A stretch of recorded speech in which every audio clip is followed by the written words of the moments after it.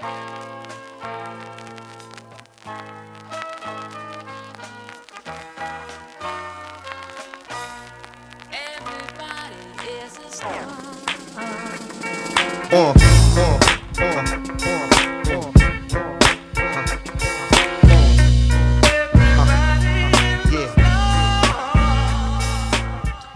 friends, to Tanked Up, the podcast about video games and beer. I'm Ben. It's episode 236. I'm here with Lucy. Hello, friend. Hey. Hi. And we're joined by a very blurry background Adel. Hi.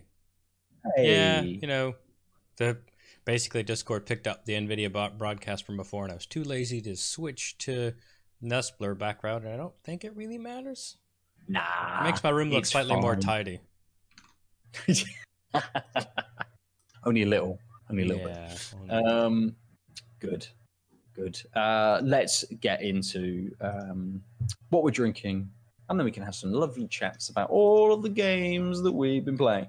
Who am I going to first? Adel, I'll come to you first. Sure. Even though it's November now, I have the last of my Oktoberfesty box. Oh, yeah. Well, So you're going to be cursed for 7 years now. Yeah. 700 years according to the bottle. So this is a Fest beer, rather. 6%, proudly Bavarian. That's what it says. I don't know what a Fest beer is. I presume it's an Oktoberfest beer.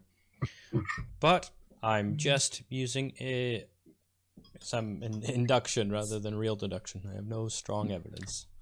I have drunk that beer. Yeah, I kind of figured. I also didn't know what it was. Yeah. But that's fine, isn't it? That's fine. Cool. You crack that one. Lucy, what are you drinking? Nothing today. I have no beers that would be unique other than Steady Rolling Man, and we're in lockdown now. We need to grab a hold of our precious beers and save them. We'll see if this new lockdown 2, what are we calling it? Lockdown 2, the Electric lockening. Yeah, very good. Yeah. Well, how that presents itself with buying habits and whether we sort of change or didn't change back or whatever happens, which I'm sure we'll talk about in the coming weeks as things happen. I have 2 beers. They're both big boys. I'm going to drink the double IPA first at 8% because it's the slightly lower ABV beer. Wow. I don't know why. Everything that jumped out to me the last trip to the bottle shop were all 8% plus. There was nothing lower than that I picked up. Like heaven. I was going to say, it sounds like exactly what we all are feeling with the current world climate in all of the ways. Yes. And in celebration of America and them hopefully not electing a complete cunt again. You say words out loud. Yeah, That's why I've been avoiding the internet today. I'm going to drink an Irish beer because, as I read today, a lot of their presidents have Irish heritage. Even Obama. Loads of them, all like the modern ones, the Bushes, so many of them. But this is a beer from Whiplash. It's called Apocalypse Dreams. It's an Amarillo double IPA. Ooh. It has got Maris Otter, wheat malt, oat malt, and Amarillo in it. As I said, it's 8%. I like my Whiplash beers. I almost probably after today we're all going to have Whiplash. So I almost had a double Irish week. I thought I'd save the other one for next week, just in case we need to commiserate with our Irish friends. Who knows? Yeah, there's live over there. Yeah, I'm trying to find an Irish passport. Can't find one. The black market. That's it, mate. Yeah. You need to just pretend that one of your relatives comes from there and all of that. Adel, come back to you. Which is a very, very inside joke that nobody will get unless they watch like the second Charlie's Angels movie. Oh wow! Can't say I have. Is Full Throttle? Is Is that that the what one? it's called? I don't know. I think I've not seen it, but I'm pretty I sure just it's full remember throttle. one joke from it where Bernie Mac is they're in Ireland for some reason. I don't know. And then he says that he's Irish in an American accent, and he's like, "Have you not heard of Black Irish?" And that was the joke. Yeah, I mean that sounds right. Yep. I mean, Rest in mean, peace. He was a much funnier man than that movie deserves. So. yeah, yeah. Using one of his Hollywood jokes to represent him probably isn't the best Yes, way. Full Throttle 2003. Wow. Jeez, good knowledge. Good No, knowledge. actually, like Obviously, that's literal on not DVD. good knowledge, useless knowledge. How's the beer? How's the beer? Let's Bosley go. was, Bosley, Bill Murray. yeah. Yeah, I'm just thinking about good comedians who were in that. although was Bill Murray in the second one or just the first one? Couldn't tell you. It's fine. It's fine. All right. I'm going to talk about my beer. Beers. Yes. This is it. It is brown. Oh, actually, Oh. maybe I shouldn't have. Yeah, it is blurry because of the stupid NVIDIA thing, not knowing thing. This isn't your face. But you can get the color. It's very, very clear. Like you can literally see my face through it. Although with the beard, it probably just looks more like a goblin. And Halloween was last week. It's sort of a honey amber color. But you can still see the bubbles coming, but it poured with an exceptionally thin head. It smells kind of appley. Oh. I think I drank this as part of my big Your big box clear out. Yeah, like, hey, Yeah. I have this many beers hanging out. What if I drank them all? Sorry, my computer's turned off. Screen. Yeah, so sweet, appley.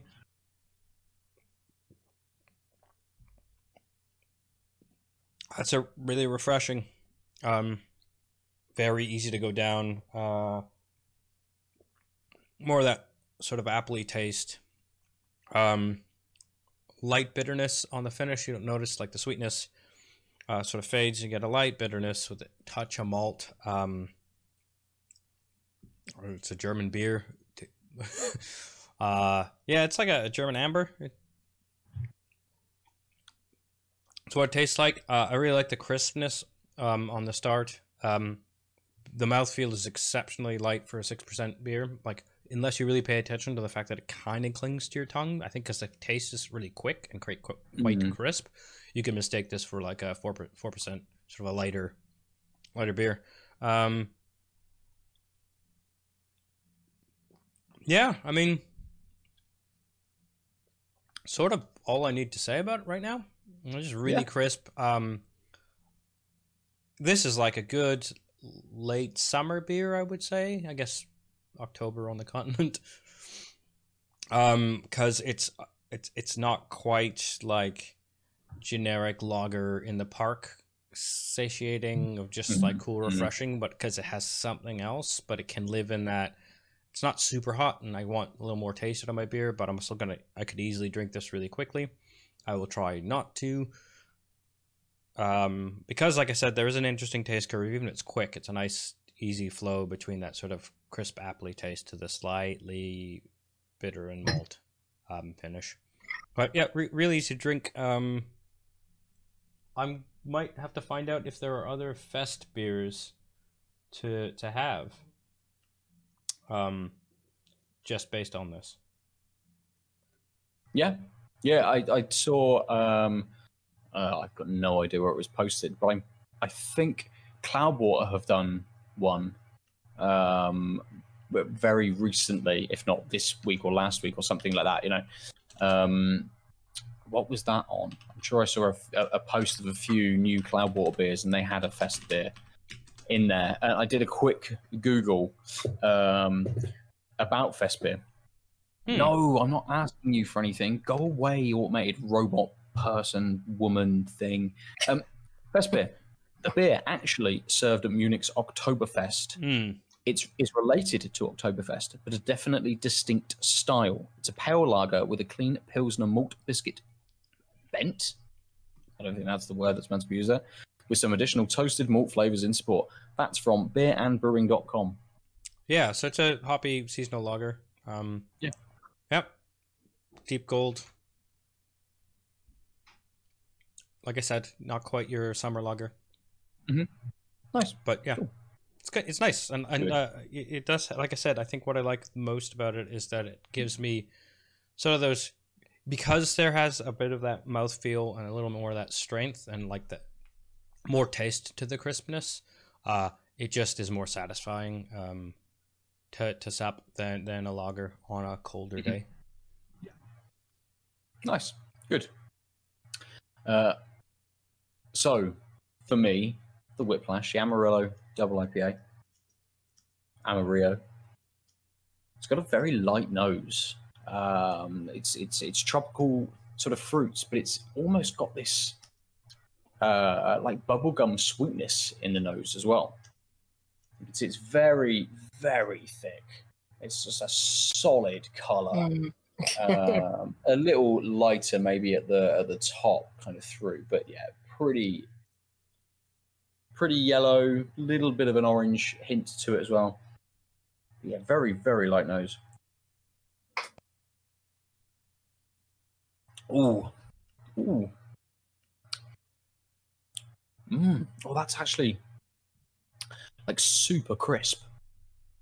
Wasn't just like that. There's this carbonation to it, which kind of rushes through and keeps it really, really light and really sort of almost feels like when you drink it, it kind of lifts you very slightly because that carbonation and that refreshing sort of crispness just kick in, and it brings with it both a nice tropical fruit flavor, little sweet, so that bubblegum sweetness I was getting in the nose doesn't push through in the flavor as much, but it is just there. And there's some sort of sweet tropical fruits going on.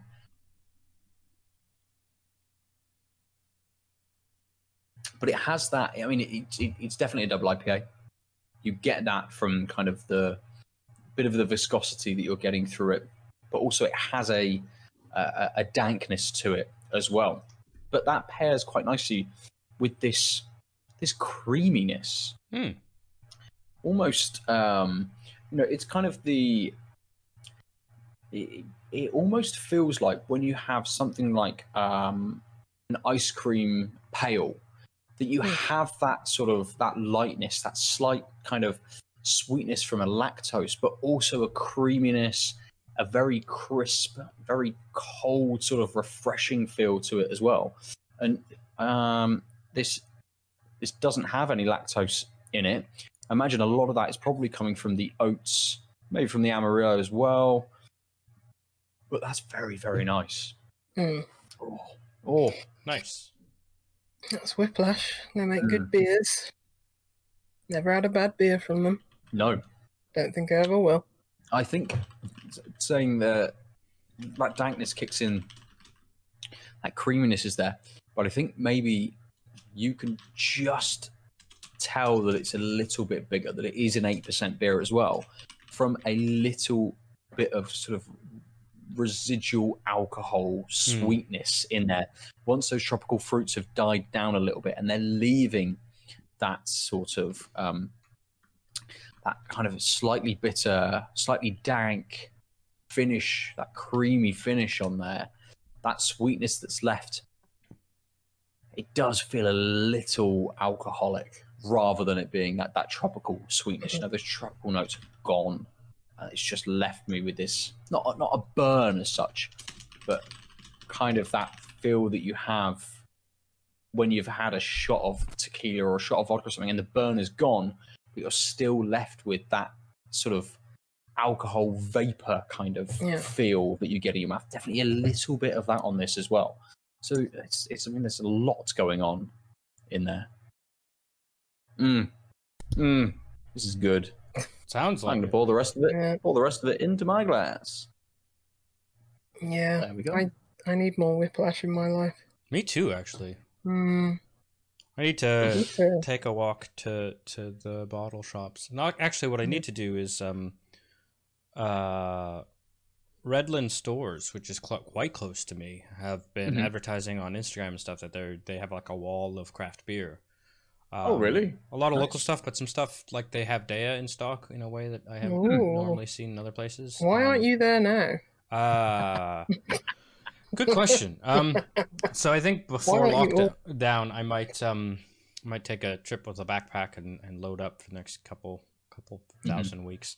I would assume they're probably an essential store though, so they'll still be Yeah, open. I just Yeah. meant because minimizing trips. Sure. Um, Yeah. but yeah, so that's exciting for me because Mm. I haven't really been going to the bottle shops nearly as often.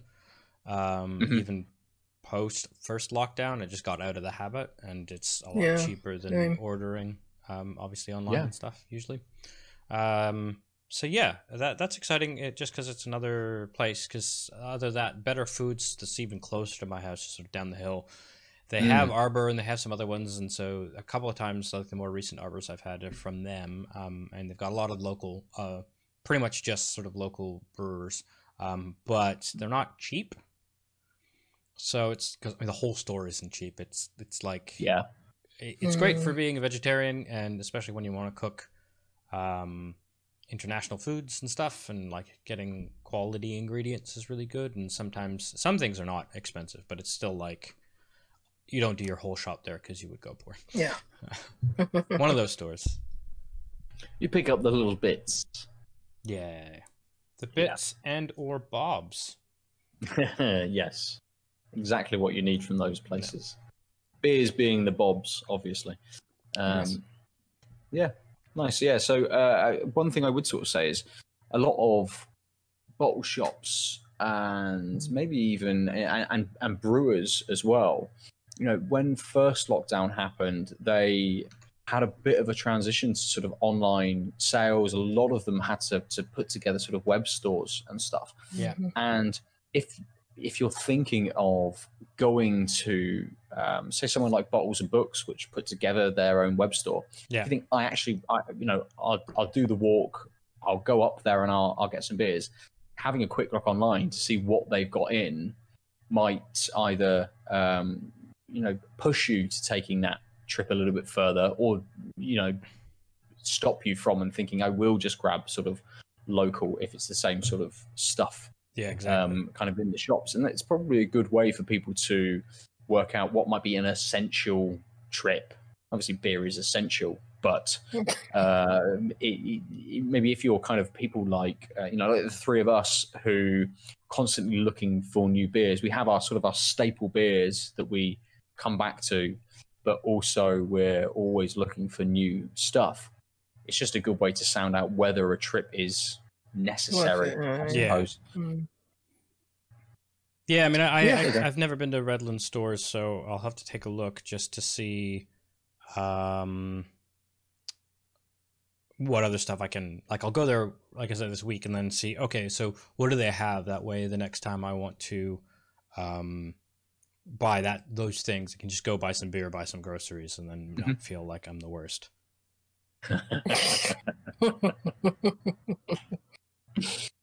Yeah. Well, I think it's Easier said than done. yeah. It's fair. I think it's great. It's great that more places are getting in local breweries. I know, Lucy, when you went to or saw in like a local Morrison's, that they had Brummy Brewery in there as well at some point. And Co-op have always been quite a good sort of store for getting in local breweries.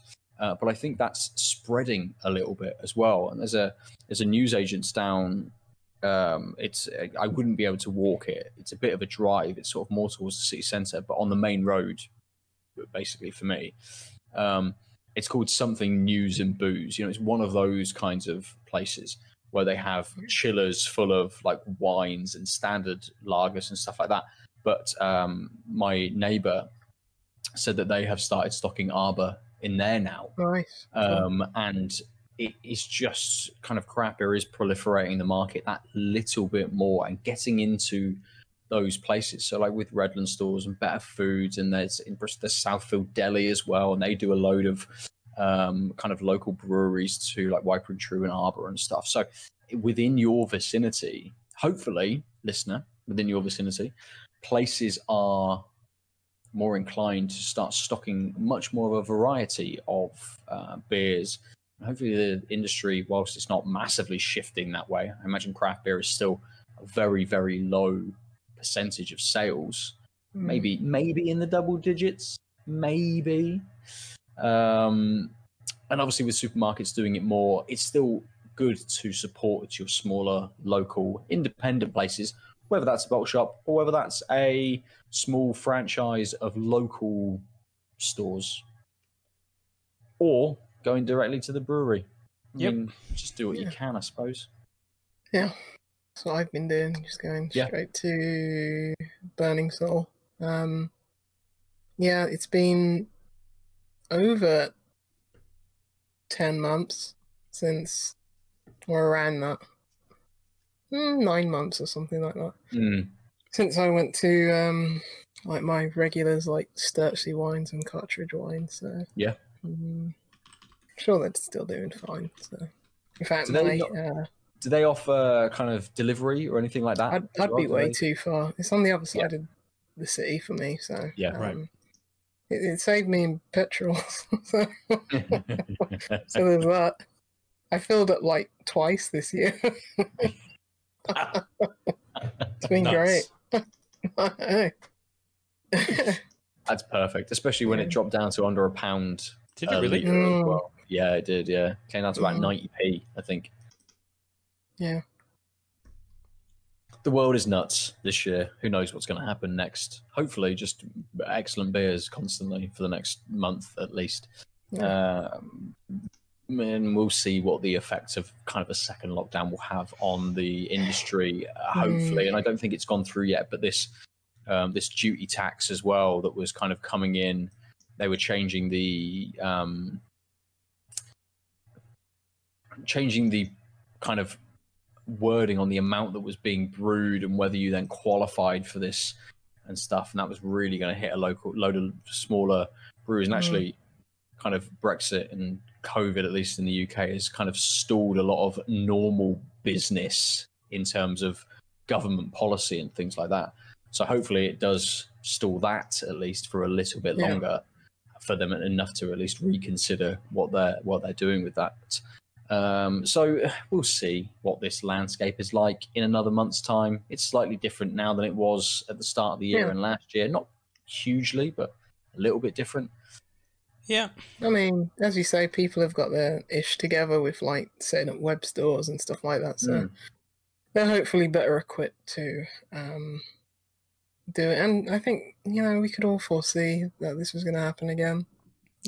I mean, yeah. The numbers were not going down.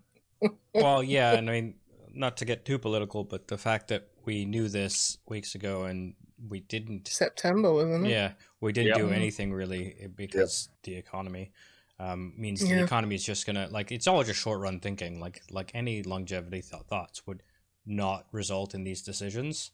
And so... Reactive, not proactive. So. But, reactive to, we can't lose money now, not...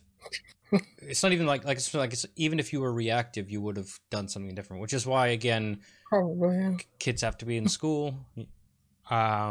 Universities have to be open because university towns can't survive, etc. There's other reasons, but like all that stuff is like, yes, we're going into lockdown. But the two big things that triggered this escalation that were different were schools and universities, and we saw the initial surges coming from those areas and then hitting the other areas. And now they're like, well, these other areas we'll stop them, go back to working at home, but we'll still keep the initial red zones because teachers are students are the most incestuous, filthy people. Yeah, absolutely. Makes zero sense to me. I mean, as someone who was a student for the better part of 20 years, I can't deny what you were saying.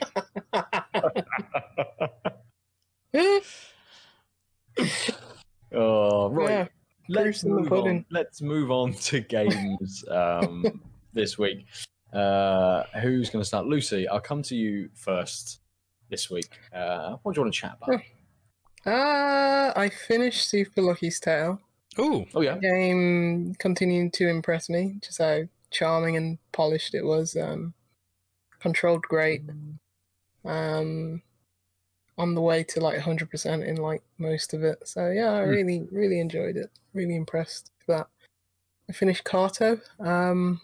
Oh, the nice. cartography puzzle game that came to Game Pass last week or something.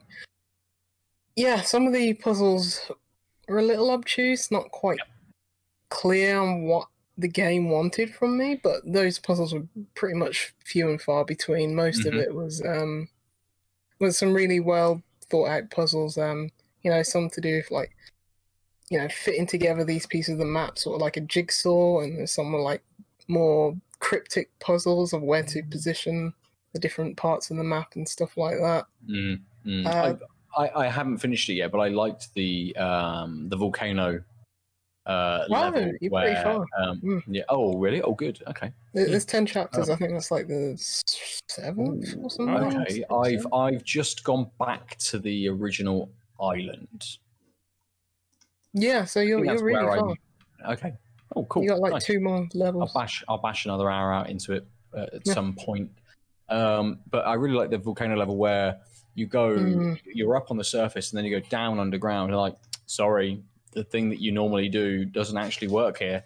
You then have to, and it's not hard to, you then have to memorize where the entrance is to the next sort of square is, come back up, turn the square on the surface, and then go back down and sort of do it like that. And I thought that was a nice, very simple sort of change up for what had come. Yeah, I completely agree with some of the puzzles. Some of them were just really obtuse, and actually the only notion you had of any kind of hint or solution to it was through one sentence in some dialogue with a character. You know, they might give you a direction, and you're like, okay, sure. Which way's that? Okay, that's that. And then you have to do those sorts of things, or some slight movement of things which might just, you know, deter or suggest the way that you should be kind of moving and things. Yeah. There were some very some stuff that you definitely had to get your head around. But even then, they did give some nice cues for things. In a big forest area, there were some nice musical cues for some of the puzzles, and again, some slightly more obtuse puzzles in that kind of densely forested area, but they did give a few cues to try and help you through that. Yeah, for sure. Yeah. And as you're saying, I think they get a lot of mileage out of that simple mechanic, because every chapter you have like a different way of using that mechanic and different puzzles and stuff like that. So yeah, I think they it never goes stale over those 6 hours because always switching up what you exactly have to do. So that's nice. Yeah, I really enjoyed it. Very pleasant, very cozy game. Nice art style. You know, even the Comic Sans looking text is quite cozy and stuff like that. But yeah, just a really enjoyable game. Definitely recommend it if you have Game Pass or if you don't. So I was very prepared to pay 15 quid for it, almost did. Then I saw it was coming to Game Pass, so I was like, nope. So yeah. Very good. I haven't played, I don't think I've played anything else other than a game that you might be interested in, Ben, in particular. It's called Pacer, which I knew nothing about really until someone sent me a code for it. And then I was just like, oh, this looks like Wipeout. It looks like a 21st century Wipeout. Interesting. Okay.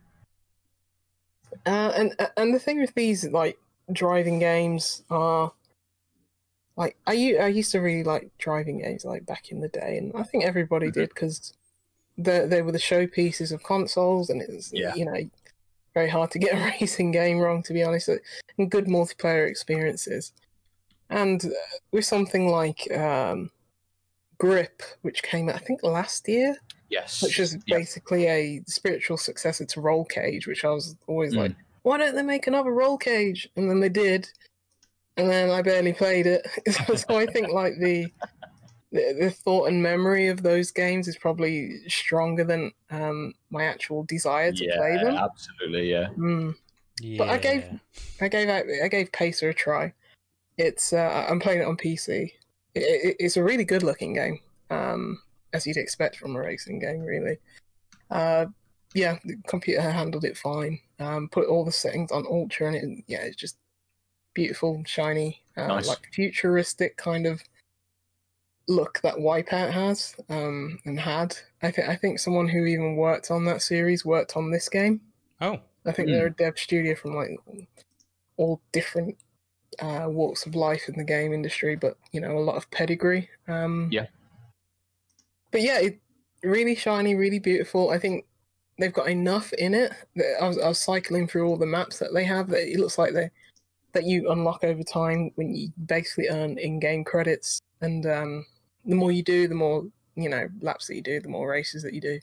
So those things unlock over time. So there's always that incentive to go back, play, do a few races, and you've unlocked this place, and you can unlock, obviously new skins and stuff like that for your car, and you can unlock different times of day to play these tracks as well. So there's enough to keep you occupied in that sense.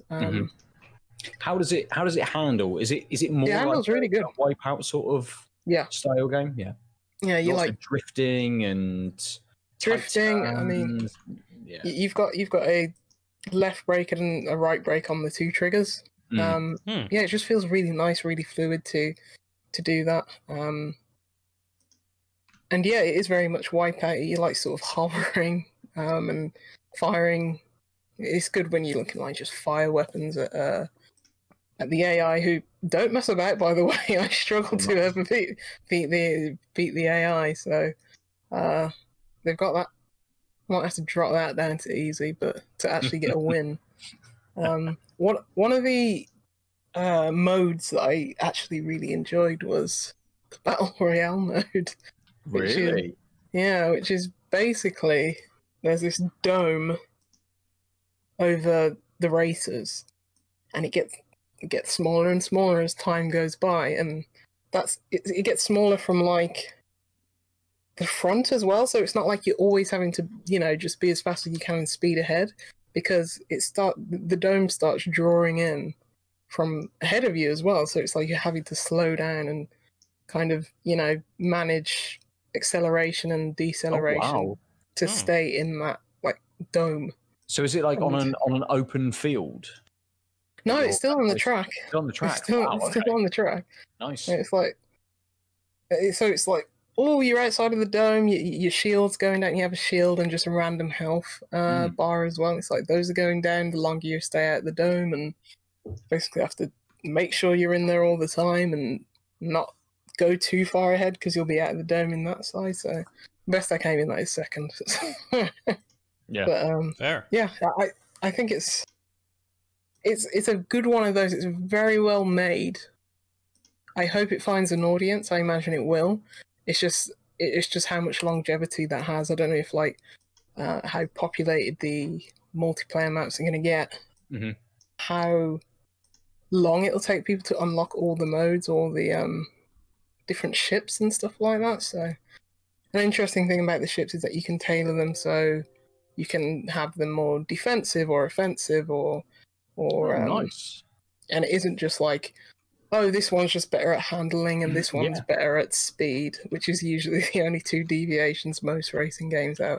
You can also customize like their defensive and offensive attacks, which is cool. So nice. So you can it's neat.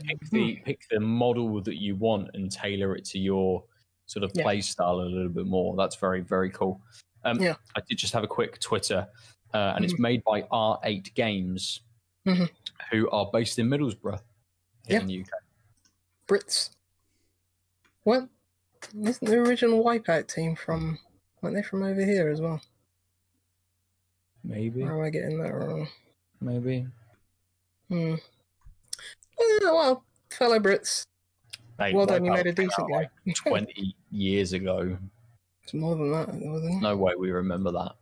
No. But yeah, it really solid game. I'll probably put some more time into it just because it's like great to look at and just getting a few time trial modes or something like that, which would be good. Yeah. But yeah, I do recommend it if you're looking for that style of game. I don't know who those people are. There's probably a lot of them. I just may not be one of them, but yeah, it's definitely got the flashiness and the coat of paint to it. And yeah, most importantly, it handles really well. Nice. Good. And that's exactly what you want from a high speed, tight track kind of racing game. If the handling is even just a little bit off, you will just leave that very, very quickly.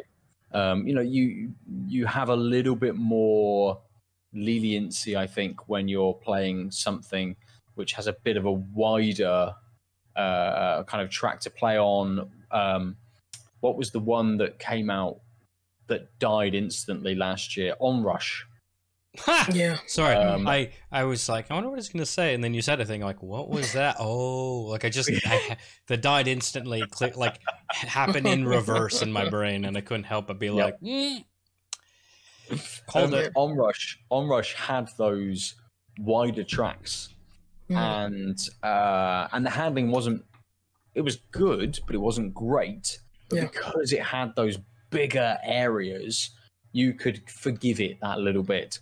Whereas when when you're playing Wipeout, you need it to be precise. You need that level of mastery to have to it, to know that you will be better than kind of other people through that and through practice and skill and those sorts of things, rather than just being able to be like, I bounced off a wall, is fine. Yeah. Don't worry about it. I'm still first. I'll be first forever. It's fine. Yeah. Trust me, I was bouncing off a lot of walls in this game for the first bit of it. But yeah, it's, those left brake and right brake on triggers just feel so good, so natural. There is one nitpick that I have where every now and then, I don't know what caused it. There was something, relative to the match and to the race that was going on. But all of a sudden, this just like bright white light just comes on your screen, and it's like, epilepsy warning if anyone, suffers from that. Like, it's pretty bright. And I looked at it in the settings. I don't know if it's because I don't know what the name of this particular event is, but I couldn't find a way to turn it off. And it was just like, geez, when you're playing, like, I've got a 32-inch screen TV monitor, and it's like, I'm only sitting a few inches away from it, and when that just in your face every now and then, I was just like, I don't want this. So if anyone knows, was it some kind of weapon that the enemies used against you? It might be, or it felt like someone was literally in my room throwing a flashbang at me. Jesus. It was that bright.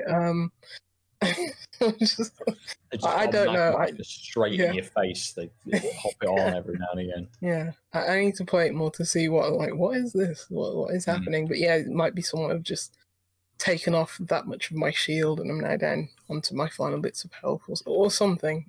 Yeah. I'm not sure. It sounds interesting, definitely. I did see it only came out sort of towards the end of October, I think the 28th or 29th. Yeah, last week.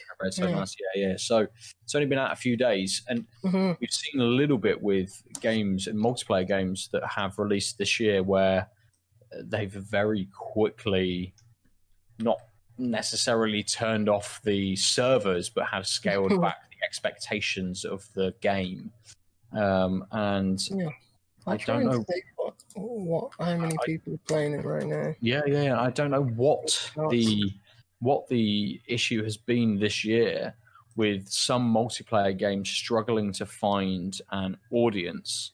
Because you would think that actually this year would be one of the easier years with people being in, but maybe it's just the amount of choice that people have. If your controls aren't as tight as they should be, if the gameplay is lacking something that you're gaining from a different game, perhaps people will disappear pretty swiftly, I suppose. Is this in Steam Early Access?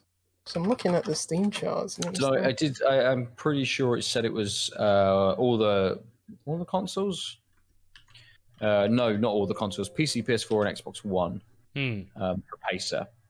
Because So you can probably find the Steam details very easily, but I don't know whether you would for either of the consoles. But yeah, because the Steam charts isn't looking promising. I'll just say that. Was this in Early Access? Don't think so. Am I looking at the right game? I think. Oh yeah. My phone battery's too low for me to Google it. Can't see any reviews before, but that would have been an early access review and something else. Mm-hmm. I don't know. Shall we do the Steam comparison reviews? Yes. Do you have those up? Yes, I do. Oh, good. Right. Often but not regular. Yeah, segment. It's been a while since we've done that segment. I almost forgot it was a thing. I mean, I think a lot of it has to do with the fact that we just had a swath of games which didn't have Steam reviews. Because they weren't on Steam, and there's not really good analogs for like community nonsense. Mm-hmm. Okay. Let me read a bad one first. Get that out of the way. Well, negative, rather. Doesn't necessarily mean the review's bad. Some people are saying that they've had issues with bugs. I didn't experience anything, but I didn't play the game extensively. So yeah, I'll read this one. This is from Ni Scion, who's got 18 hours on 80. 18. 16.9 at the time of review. A game that came out only 3 days ago, 80 hours seems like a lot. I mean, 18 is a lot. So. Oh, yeah, that's true, yeah. Especially if you're giving it a negative review, but at Steam. They say, this is a good game, not a great game. It has its flaws, notably several tracks being complete garbage, exploitable customization, overly easy AI. Okay, well, you're much better at this game than me.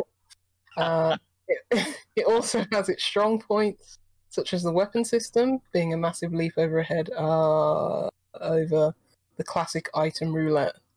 I think this guy plays Mario Kart, which I do not trust this person. Purely if they play Mario Kart. Steam review number 2. Move on, Mario Kart Man 4. They say there's no way to rewind controls, which is that's disappointing. I was playing for Xbox controller, so. But yeah, they're saying lack of polish, like and janky and crashes. I did not experience that. So and as you said, kind of at the top of this, it looks very pretty. So lack of polish seems maybe like they played either an early build or they had their settings just down very low. Yeah, I'm guessing because I put everything on ultra and it ran really well. So yeah, I don't know. Here we go. A positive review. I'll read this short one from MGO. They say almost as good as Wipeout, but a few major issues holding it back. I've played around 20 hours and just about done with the campaign. I played a few races as well, so you're getting bang for your buck if it's 20 hours per racing game as well. Yeah. Great sound, graphics, design, and sense of speed. Controls feel pretty good outside of elite speed. Weapon and vehicle customization systems are neat and give the game its own identity. I agree with that. Many of the tracks are excellent. Awesome soundtrack. Cons. A few of the tracks are very amateurish in design, not fun to race on. Career mode teams, not memorable, need more flavor. Bugs at launch, most are fixed as of now. So, yeah. I agree with the uniqueness it has from the vehicle and weapon customization. So nice. So maybe it's kind of the game to pick up for people who are au fait with this style of racing game and want something a little bit different. Do you think it would be? Do you think it'd be difficult or too much for people who, don't play this kind of style of game at all? Is there a level of entry to this kind of experience? I think there is with like all racing games, really. Yeah. Most games have, this sort of have difficulty modes. Obviously, when you're playing online with any game, it's a bit of a crapshoot, to be honest. But yeah, I think. I don't know if there was a tutorial or anything. So because what I did notice is that as soon as I got into the game, I was like, okay, people are shooting me. I don't know how to shoot back. Press start and went into the controller layout menu. Yes. Yeah. Okay, that's that. That's this. Because my first race, I was just like at a standstill at the beginning of the match because I thought I was revving up by pressing the trigger button. To accelerate is like the A button. Really? Yeah, What? I just sat there. I was like, I'm not moving. I was jamming on the right trigger. I was like, what's going on? So, but yeah. It all felt. I completely agree with not being able to rebind the controls because that sucks in any game. But yeah, it doesn't make sense.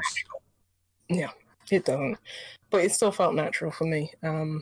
With someone who's obviously accustomed to using the R trigger to move in a racing game. Yeah, it didn't feel out of place or like I was playing a crappy Assassin's Creed game when R1 is the action button. Like yeah, it just felt fine. Good, nice.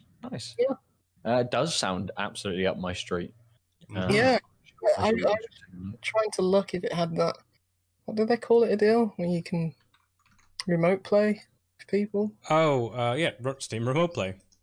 Got it in one. I was looking to see if. Yeah, I should have just given you the code, to be honest, Ben. But I was like, Pacer, what's Pacer? And I was like, yeah, I'll take that one. Sure, add to the Steam library. Like, oh, okay. Ben would play this. So yeah, I have to see if it has a remote play. Nice. Yeah, we'll get an evening at some point to take a look. Good. Shall we open some more beers, Adam? Yeah, let me rinse my glass. We could run an ad break, or I could just walk away. Run an ad. Yeah. Run an ad for the Twitch humans. Hello, Twitch humans. Although we had a couple, and they literally just bounced. But I think getting the rhythm of that is reasonable. They'll be back. They will. Audio listeners, you haven't gone anywhere yet. You're still with us. You can hear the faint water trickle in the background of a 40 clean, seconds. fresh glass. That's Adel telling us how much ad time is left. Yeah. Sorry. What were you saying? Go look at what ad it is. Is it Pringles again? Is it Sky again? Mm-hmm. Obviously, everyone that listens to this podcast. It's a video game. It's a video game. Oh, that is makes it? sense. It looks like Warframe. It looks like Godfall. Oh no, that's even worse. PlayStation are pushing then. Oh yes, it's a PlayStation. Oh, and Red Bull. Yeah. There's a Red Bull guy and he's playing a game. Oh, I see. I mean, we're back, but so this makes very little sense. But yeah, me. Hey, it's me. What do you want? Beers. Cool. I have this. The last of my birthday beers from one of my housemates. Because I was like, these are really great choices, and I'm going to save them for the pod. Nice. It is a Left-Handed Giant Plentiful Rains, the black IPA with coffee. Ooh. Really gorgeous, as always, Left-Handed Giant. Oh my god. There we go. 10. Yes, so it is a black IPA, 6.5%. It's an Ethiopian Aramo Lot 1 coffee. Mm-hmm. Yes. Idaho 7 and Simcoe hops. And brewed in collaboration with Triple Co Roastery and the Coffee House Project. That's all you need to write, and that's all they did write. It's a nice tall can, 6.5%. I thought, I was like, at least that's heavier than the last few weeks I've had. And then Ben's like, I have 8 or higher. Ugh. Can't help it. That's what I want at the moment. Yeah, no worries, man. I mean, that's kind of what I want at the moment too, especially tonight. But I've got an unopened bottle of whiskey that also was given to me for my birthday. So, depending on how the night goes, because we're recording this on November 3rd, boy, might get cracked. Stay off Twitter. Let's hope you don't eat it. Yeah. Was it? It was called Plentiful Rains. Is that the rains down in Africa, or the ones that keep children at bay? Yes, it's the rains down in Africa. Perfect. Specifically Ethiopia, from the coffee, I assume. Yes.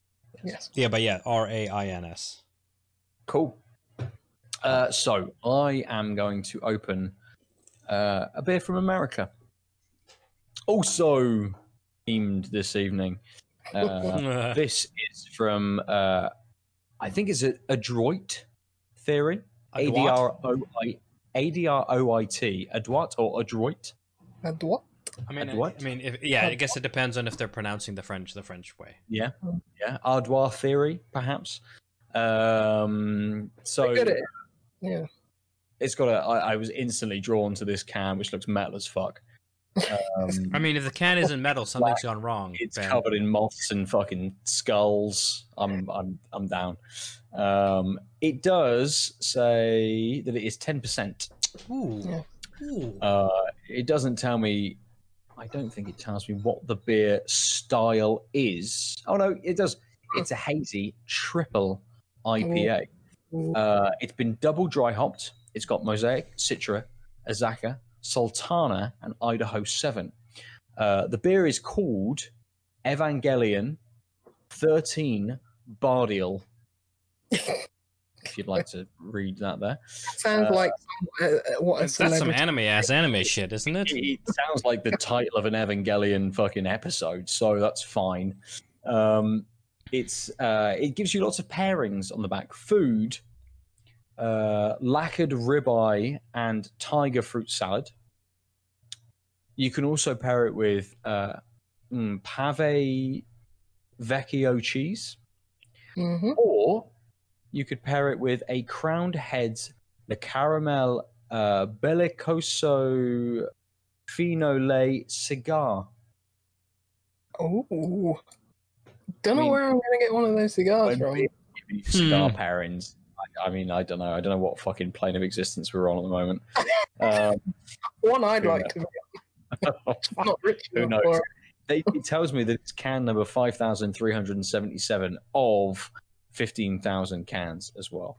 There you go. Adroit Theory or Adroit. That sounds very interesting. Yes. Where on earth did you source this? Which from the bottle shop? Which pentagram did you draw to in Dark God? It's my door. Did it come out your cigar humidor or something like that? Where did it come out? I opened the box and there was just this piece of paper with a name on, telling me what to buy to accompany all of the cigars, obviously, that I smoke constantly. It's very fizzy. These cans have been sat on my shelf for a good 4 days, and it's only been transferred over into the fridge today. But it fizzed as I cracked the can. Very, very aggressive. I'll let that sit for a minute. Adel, I'll come back to you. It's me. For the left-handed giant. Yes. Look at it. It's thick as fuck. Oh man, yeah. Remind me next time to actually deal with this blurring thing, because the fact that it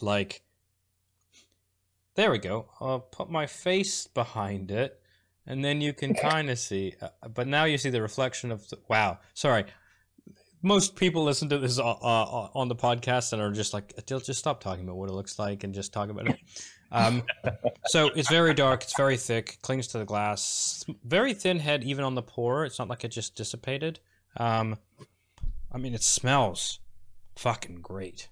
You get Nice. coffee immediately, but not only. You get kind of a sweetness, and almost a maltiness, like above the underneath the coffee. There's something else. There's something about this sweetness. I want to say it's like a slight plum or prune tinge. Mm. So like a deep dark fruit in the middle of that. It's hard to tell because like that the coffee is just sitting there on the nose. But what's nice about it is it's sort of like at the 1/3 level, just constant. And then everything else is sort of going above or below it.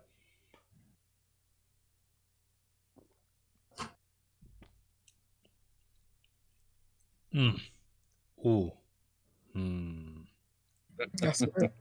Some good sounds. Yeah. Ooh. You can quote me on that, Satisfying. left-handed giant. Does sound satisfying. It is. I mean, it's only I like how 0.5%. you're taking little sips as well. Oh yeah, this is a beer that I'm gonna try and savor just because there's so much lovely taste, and you don't need a lot to like go through that taste curve. Mhm. I mean, you're getting the coffee on the back end. It sticks to your mouth. It's got this lovely velvety, light texture, which again 6.5%. So it clings just enough. Oh, sorry, just that finish. So like after about like 5-ish seconds, the coffee really kicks in, and you're like, oh, this was really satisfying. So the finish sort of finishes kind of malty, but then the coffee kicks in, and it goes really well with the maltiness, but feels like a different thing. And it ends slightly sweet with this lingering coffee, and the maltiness is very much on like barely there. It finishes quite not as malty, probably because it's an IPA, so like there's just not a lot of malts, but because of the coffee, it's bringing those malts super forward for like the initial taste and the first hit of the finish, and then because my IPAs aren't that malty, those go away and the coffee kicks in, and then the more so then like I'm not as familiar with Idaho 7. I can't easily place it, but it's the Simcoe and the coffee that makes this really interesting finish that also gives you a slight sweetness feeling while being coffee. And then I think the Idaho 7 might be giving you, because Idaho 7 gives you, am I thinking of Idaho 7 giving you a little bit of sort of coconutty sweetness? Yeah, I think that's what it is then. Yeah, that sounds about right. And it's an IPA. It's 6.5%. It's got coffee in it. All of those are like a step below what you would think. It's not a punch you in your face kind of drink. And so like the IPA is like I said, it's like really nice, sort of hoppy and a little malty forward, and then fade into a bit of maltiness, and then kick back into just the coffee and the hops. And all of this is sort of, again, not super strong in your face, but very clean and clear. So it's which is really nice, because if these were bolder, like if this was a bolder coffee taste and a stronger IPA taste, I think you might tire of it. And I think I will end up nursing this because it is that step below on like strength, but very clean, and the taste curve is so lovely, and the tastes are so nice. But I can easily just keep coming back to it. I don't think I'm going to be like, oh, I'll just take a bigger quaff, because like, ooh, like if it's these big flavors, sometimes you have this feeling they'll just take the big sip of the big flavors, enjoy that curve, take another big sip in a bit. You take the beer in like 4 hits. This is going to be like a 15 to 20 hit thing, because I kind of don't want it to end. Yeah. And like I took a bigger sip in the middle of those smaller or tasting sips, and taste curve is about the same. So it's like, okay, I'm not getting a lot more out of it, except maybe better coverage in my mouth to make all my mouth enjoy everything.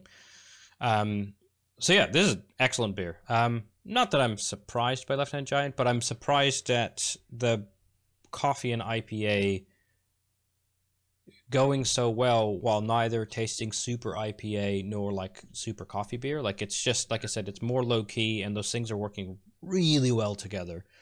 So if you don't like coffee, you might not like the finish, but again, it's got that slight sweetness on the very end of the finish, so it doesn't leave you like I just had coffee taste. So. Yeah, it's one of those where even if you didn't like one of those moments, like the ride is really good. Nice. Yeah, very Good. nice. Good. In my mind palace, I think I have conflated Idaho 7 with Sabro. I think Sabro is the one that is the coconutty, very sweet kind of pina colada-y type hop. Idaho 7 seems to be appearing more and more. Like the beer that I've got's got Idaho 7 in as well. It does seem to be appearing a lot more. Is Idaho 7 maybe citrusy, earthy, and floral? So actually, okay. So it's piney, tropical, fruity, citrusy, earthy. So I think that's actually it's a citrusy, tropically. I'm noticing, and then I think the piney I was again also noticing. So again with the Simcoe, I think they're coming together to make this, and it might also be the malts. But again, it's not like it finishes like, oh, I feel sugary. I'm just saying like it finishes on a sweeter note than the rest of like when the coffee is the strongest. So it might actually just be with the coffee flavor fading, and so it feels sweeter. But again, it doesn't finish sweet. It just feels sweeter on that swing. But yeah, I think the earthy sort of tropically is probably what's going on. Yeah. Good. So Evangelion from Adwa Theory, if that is how you say it, has a nice nose. It, again, as with the Whiplash, it's a block of color. It's super thick. It's very orange though. The Whiplash, the Apocalypse Dreams, there's a little more yellow, a little more straw in color. It's very orange, but it looks lovely, and almost like blood orange, not just orange, like blood orange as well.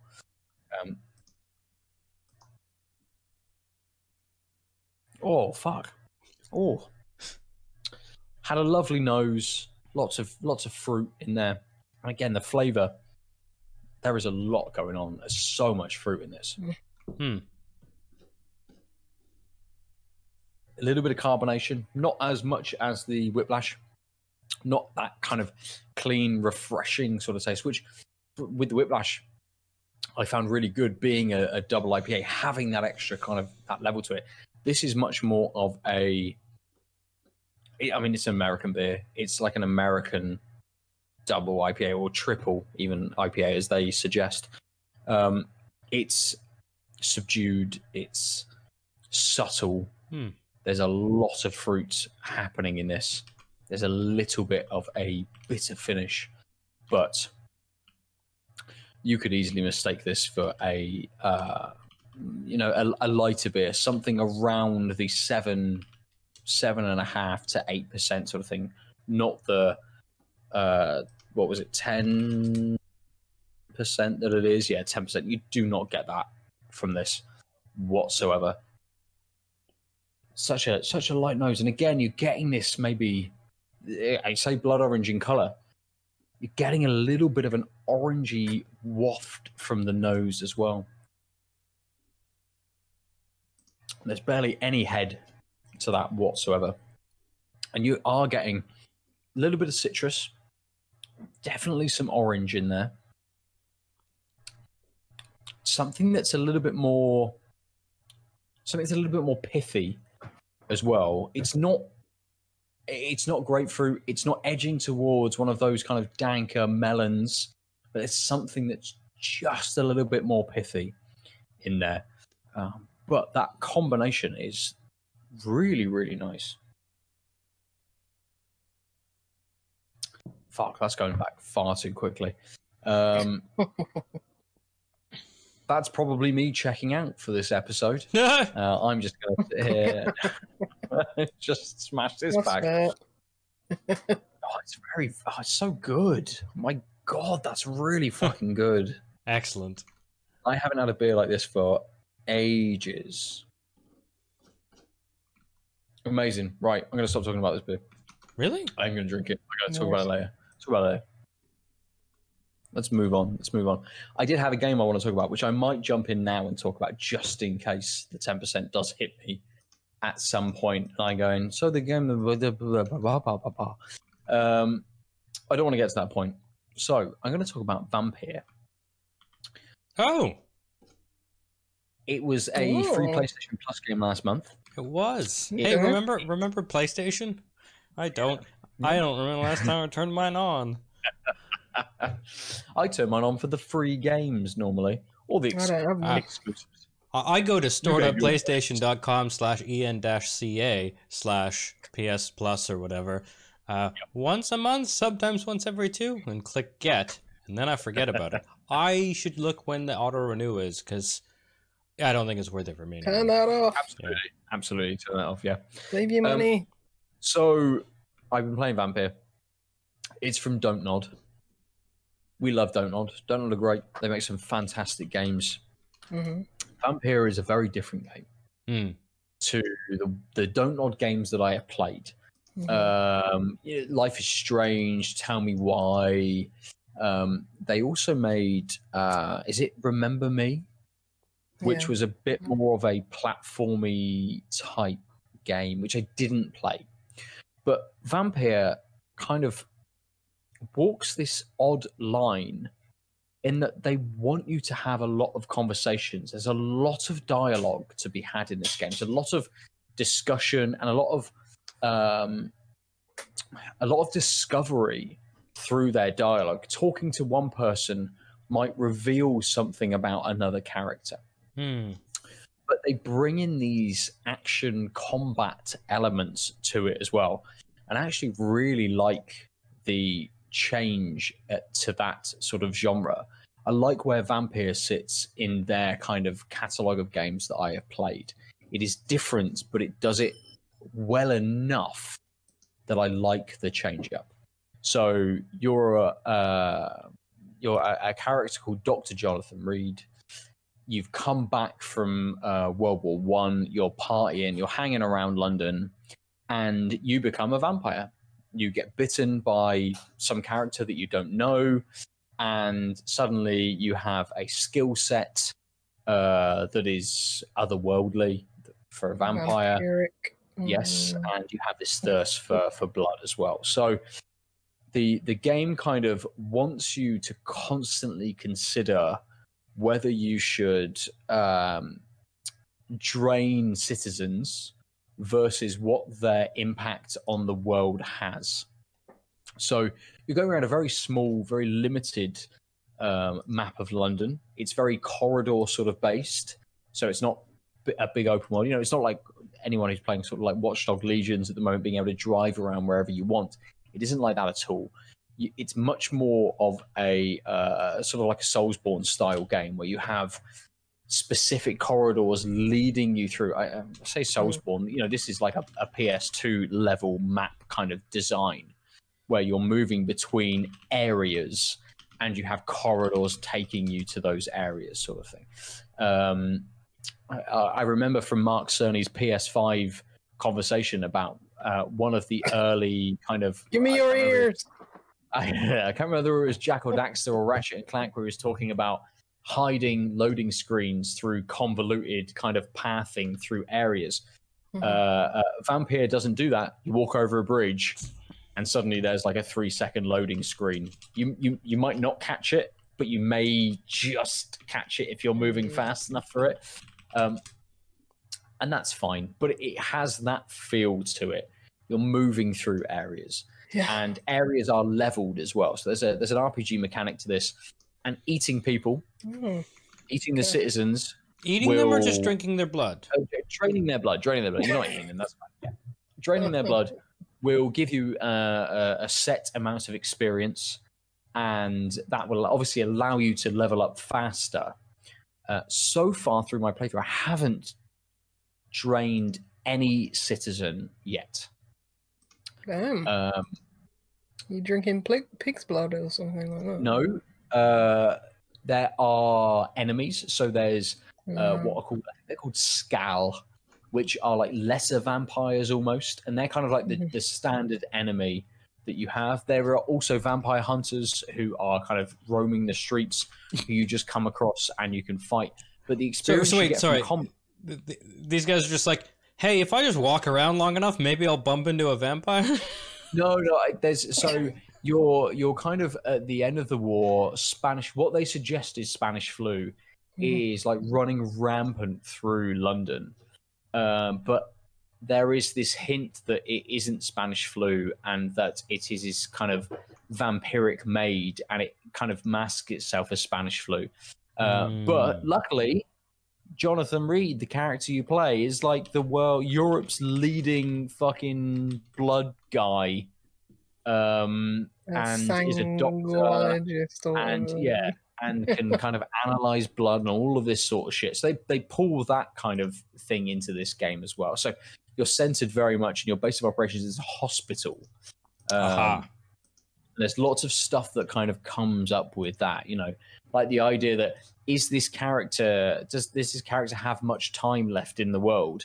Could I just drain them and gain like 1,000 experience? Whereas if I kill an enemy, it gives me 5 experience. So actually taking this character out and draining them gives me a massive boost. And I've hit a point where I haven't drained any characters, but I am 4 or 5 levels below the enemies that I am starting to encounter. And it's pushing me. It wants me to start to consider the idea of taking on characters. And I've come across, unsavory characters, ones that wouldn't be missed, that I don't think would have much impact on the well-being of the area. And again, that's another consideration. You have to have the well-being of the area that you are in. Characters have ailments, so some may be suffering from headaches, and you can make some medicine to give, make paracetamol to give to those characters and change the status of different areas. But taking out certain characters will have an impact on that. And it's very much kind of putting up the flag for certain characters to be like, you could probably just take this character out. Like, he seems like a complete asshole. Right. Don't worry about it. This is the guy. And the first character, it gives you that tutorial mode through to say, this is what you can do. You can drain some characters. I'm like, I don't want to do that right now. Like, he on his bar, it shows that I could get like 500 experience from him, which seems a lot at the moment, but his bar's only half full. And actually, through conversation and through giving him medicine, I can improve that experience. So I can get it up to like 1,500 or 1,000. You're grooming him. So you're grooming certain characters. Absolutely. So you are grooming some characters to get more out of them. But still, I don't think I found any characters where I really want to kill and level up through this. I think I'm much more happy to explore, to find things, to take down enemies, to like grind and grind through it a little bit. And you do get like invite or mission based kind of experience and stuff. So there's a kind of like this through story. You're this new vampire and you're this doctor as well. So there's this kind of story in the hospital. There's this story around being a vampire and all this sort of stuff. And it's written quite well. I'm engaged. It's keeping me going through it. It has those Souls-like elements of this kind of like tight corridory based kind of map. You sleep, and that is when you can spend your skill points, and enemies will appear again after you sleep. So it has that kind of bonfire effect that Dark Souls games have as well. So you've got a little bit of a grinding notion in that sort of sense. You can clear an area, go and sleep, go back and clear an area, go and sleep. That sort of stuff that's kind of going on to it. But it feels like such a different game from Don't Nod that I'm like, this is, playing Tell Me Why. I got through to partway through the 3rd episode, and there's only 3 episodes, but I put it down, and I don't know whether I will go back to it. Like, the story was compelling enough to get me to a point, but it seems to have stalled a little bit and petered out a little bit, and I'm not as interested as I was earlier when there was much more intrigue and stuff to the story. Whereas Vampire kind of has a better balance of gameplay versus that story and that kind of those dialogue options that it wants you to uncover. And I think actually that even though kind of like Life is Strange 2 very much followed the first game, that is that series, and they've done Tell Me Why, which does follow a little bit more of the Life is Strange sort of model. I want to see something like Vampire from them again. This is good. It's a bit more mid tier in terms of the graphics. And kind of not the jankiness, but you hit an enemy and they hit a wall and they die, and then they're just kind of wobbling sort of against the wall for 5 minutes until the body kind of disappears, left the area and come back. But is this before or after you've groomed them? Definitely before. I think once you groom them, you probably put them down on the bed and stroke their hair, and then you fucking no. I haven't done that yet, Lucy. I haven't done that yet. Okay. I've tried to be a nice vampire.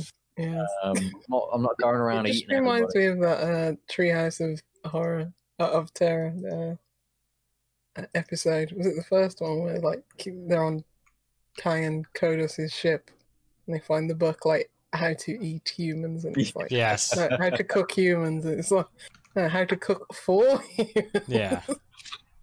This is the video. That's an old joke, yeah. That, basically, yeah. I always think about The Simpsons, so that's fresh in my mind all the time. Yeah, so. yeah. Just as a random aside, my brother has a massive toothache at the moment, and is having his tooth pulled out in like a week's time or something like that. But because it's locked down and he isn't registered with the dentist, he had to go for a private dentist. He couldn't go NHS. So to get a root canal instead would have cost him a lot of money. Anyway, he messaged, or actually his partner messaged us as a big group, like the family group, saying blah, blah, blah, blah, blah, blah, blah. They've suggested that he needs to go on a dental plan. And all I responded was with Lisa needs braces. And no one, apart from my brother, got it. It doesn't matter as long as he got it. This was only for you. Yeah, and I'm exactly. glad that you understand. That's really good. Dental plan. Just like instantly hit me. The Simpsons is just so ingrained. Yeah. But can I ask you a question? When was the last time you watched a new episode? Like 10 years? I watched a whole episode. I watched old Simpsons. I watched like an old ago. episode of The Simpsons a month ago because I came downstairs and one of my flatmates was watching The Simpsons, and I was like, and it was I can't remember the title of the episode. That's fine. It's the one where Homer gains all the weight so we can go on disability. Homer. Yeah, there we go. I was like, this is why I watched that about 6 times. This is why I was like, I can't believe I can't remember the episode title because it's a classic, right? Big Bird. I've told everyone. Yeah, I quote that episode. Oh, it's so good. Like every day. Yeah, but my tab. Stupid Switch, which had no reach. I was talking about it yesterday. Really? Were you really? I told my friends before we start working, because we're on the same job together. We're right. working from home. I told her, watch that episode. I gotcha. Yeah, it's so good, and it was like, yeah. I quote The Simpsons. I remember these. I hear the references, but like, boy, has it not been a thing I've pursued in a long time. I was like, oh, yeah. So there's some weird fat phobia in that episode. It's of its time, right? Funny, yeah. But like, it'll never stop being funny. Exactly. Like, I think we're just sort of stuck in. Yes, in the 90s. But like, I was just like, oh. Shit, am I supposed to do like a rewatch of the first 12 years of The Simpsons? Because those were the good ones. Yeah, because I started doing that a few months ago when it's like I have Disney Plus. Someone I know has Disney Plus. Oh, that's Yeah, they're that's all why on my Disney roommate Plus. was doing it. As one of my flatmates got the didn't even the couple think months of about Disney that. Plus. Yeah. Yeah. And I'm just like, I could try watching Into the Spider-Verse that everybody likes, Oh, or that's I a could just fucking watch The great. Simpsons. That's a great movie though. Spider-Verse is Yeah, great. but I know, I may not enjoy that. Yeah. I know what I will enjoy. Oh, I'm not Watching The suggesting you made the Simpsons. wrong decision. I'm just saying, I give my recommendation to Spider-Verse. I think it's probably the best Spider-Man movie. Better than Sam Raimi's 2? Yes. Yes. Oh, Although okay. I historically wanna watch have the lower opinion than most people do of 2. That's fair. Mostly because when I saw it in theaters, that whole fucking scene where he saves the train of people and his mask is off Yeah, that was still a bit bothers me. righteous. Well, it's because and they're all like, "Oh, he's just a kid." Thanks, 28-year-old. Spider-Man. And like, so there's like 45 people who now know his identity in the world, and it's fine. And it's like, That's the spirit of New York. But no, it's not. No, it's not. No one even fucking sucker punched him. Like New York's not fucking like that. Someone It would is. have definitely. But I mean, just even if it was shouted. like, even if they were super grateful, etc., there's no way no one was like, Clean I know who that Spider-Man subway is, was. just to their wife or whatever, and then it became known that his mask came off. Like there was it just no but repercussions. To be fair, they don't know who he is.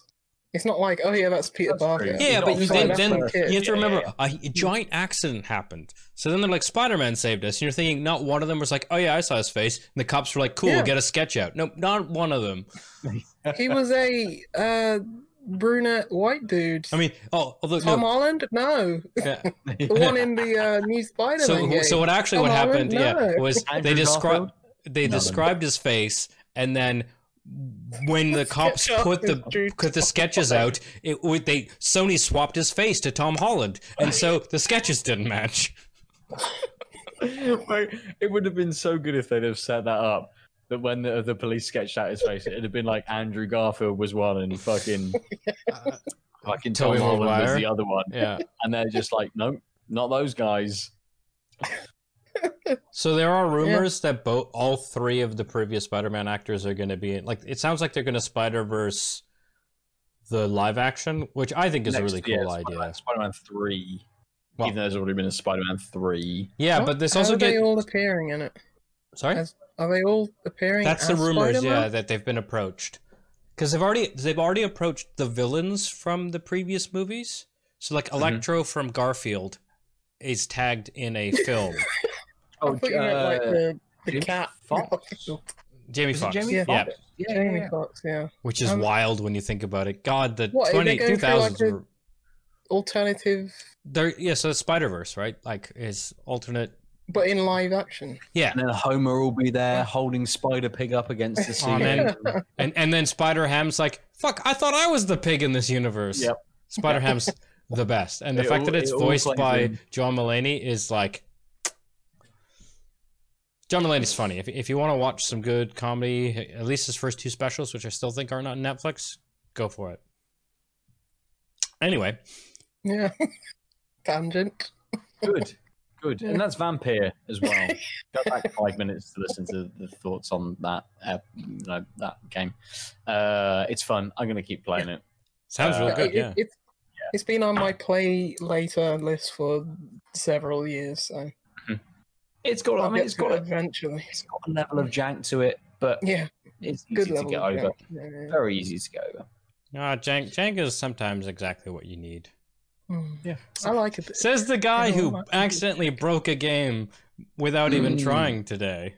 So let's talk about that. Let's talk about breaking a game, but completely randomly. A very random break as well. Yeah. So, if you didn't catch the stream earlier today, I played airplane mode.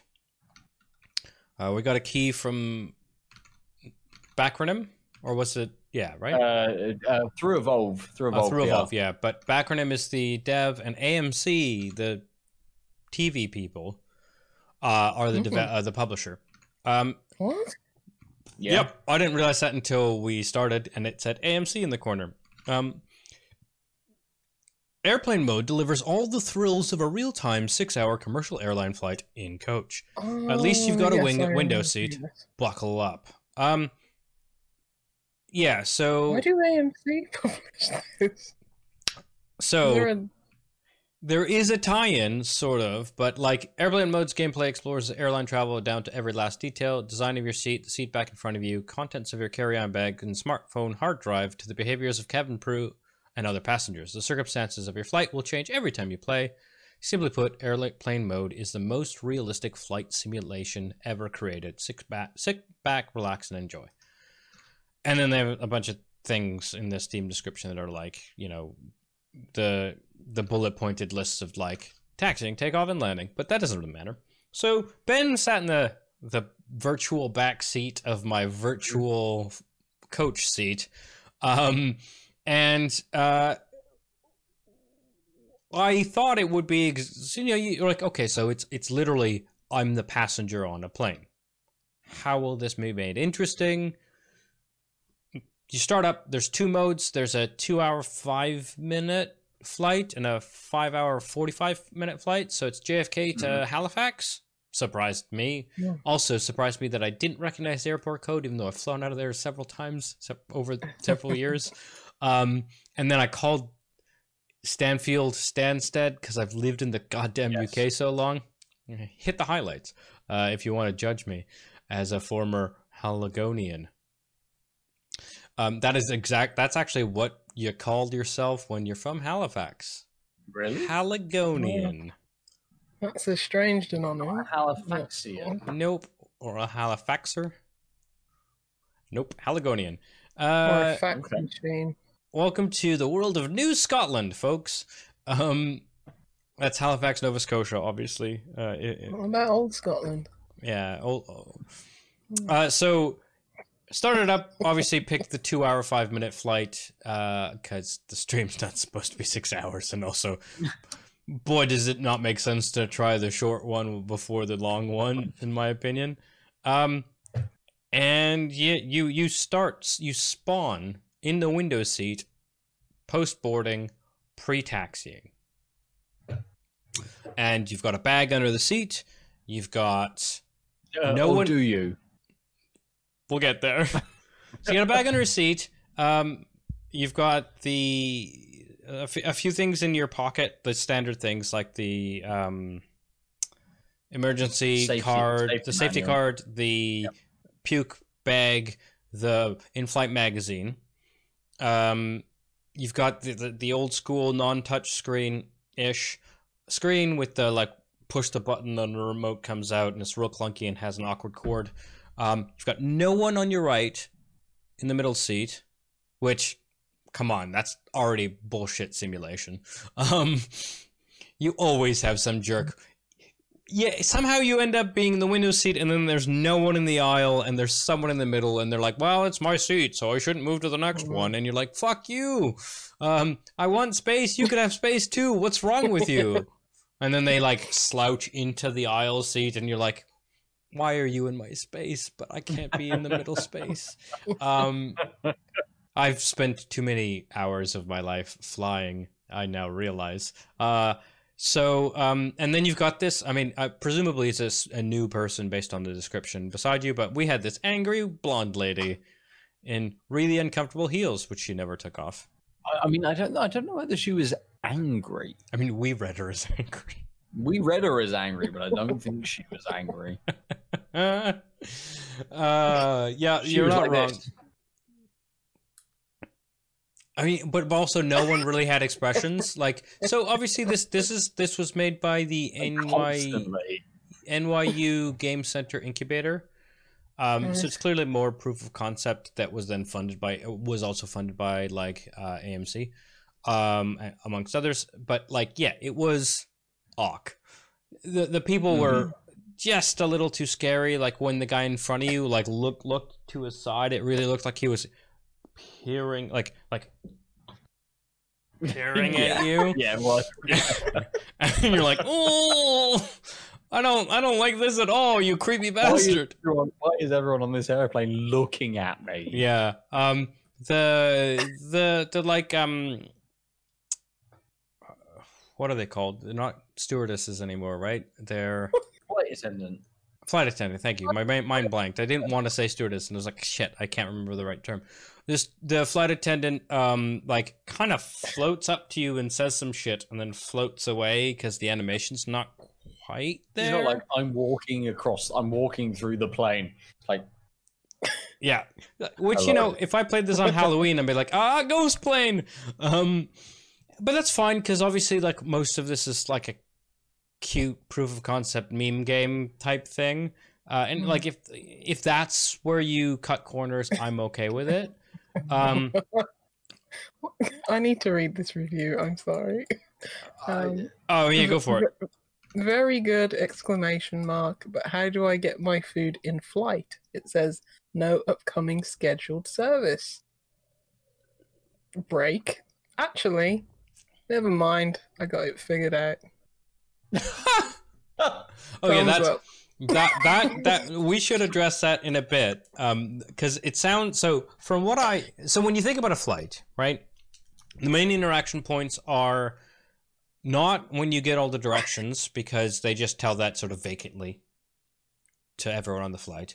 It's like when they check your seatbelts, when they give you food, when you ring the buzzer. That's about it, right? So okay.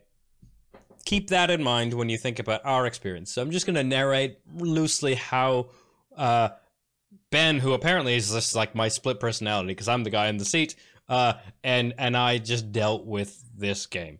But also, I have to say that it had, like, it said swipe to start. It really felt like this was originally designed as a mobile game.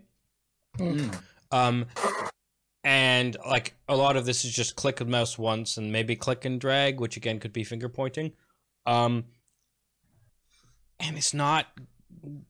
There's a lot of, like, poor hitboxing, unfortunately, and misclicking. But also, one of the only reasons I found this, like, not totally terrible was because I happen to have a giant-ass screen. So, like, my big screen, right, in front of me, projecting the viewpoint of someone sitting in an airplane actually looks kind of one-to-one. So I felt like I was sitting in an airplane seat. But if I was on my phone, I'd be like, this is dumb real quick. Because you're like, again, because it's like real-time spacing. Like, your point of view is sort of top of the, like, a couple inches above the top of the seat to, like, mid-chest level. So if you imagine that on, like, 3 inches high screen, you're like, I can't really make a lot out. And again, you're having to interact really precisely with the things. Anyway, so first thing I do is notice my bag, click on it, it puts it in the seat beside me. And then I click on it and it opens it. And then they go on, and then the on-screen person's like, hey, maybe you should put your stuff away. Because everyone put your stuff away. And I was like, how? And I clicked on the thing, and it closed the flap. Because it's like a messenger bag. And I clicked on it, and it opened the flap. And the only thing I could do was take things out of the bag or close the bag. And then it's like, put your seatbelt on. And I was like, yes. Wait. No. Why don't I not do that? I can't put my bag away? Fuck my seatbelt. And like, oh, you are the passenger. But like, it took us 20 minutes. Like, so it was a couple minutes of like us babbling about the game as you do in intros on streams and VODs and whatever. And then we just chatted, and it was very realistic because, like, if you're coming out of JFK, you're probably waiting for 20 minutes before you can taxi to the runway and then take off.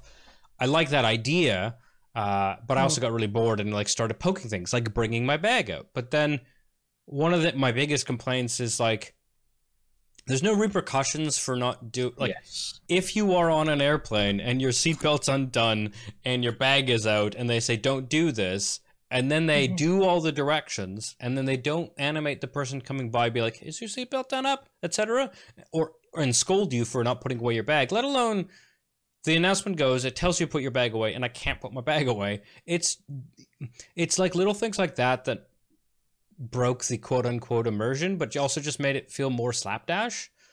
Because it was like, oh shit, I mean, I didn't know. I clicked my bag because I'm new in a game, and I click on a thing, and I was like, now I can't ever put it away. But also, that's really strange because in an airplane, I would like, even if we were taken off, I would put my bag on the seat, grab my notebook, put the bag back under because that's not my seat. Blonde lady who scares me would be pissed if I was just like, this is my own seat. Like, this is my seat now.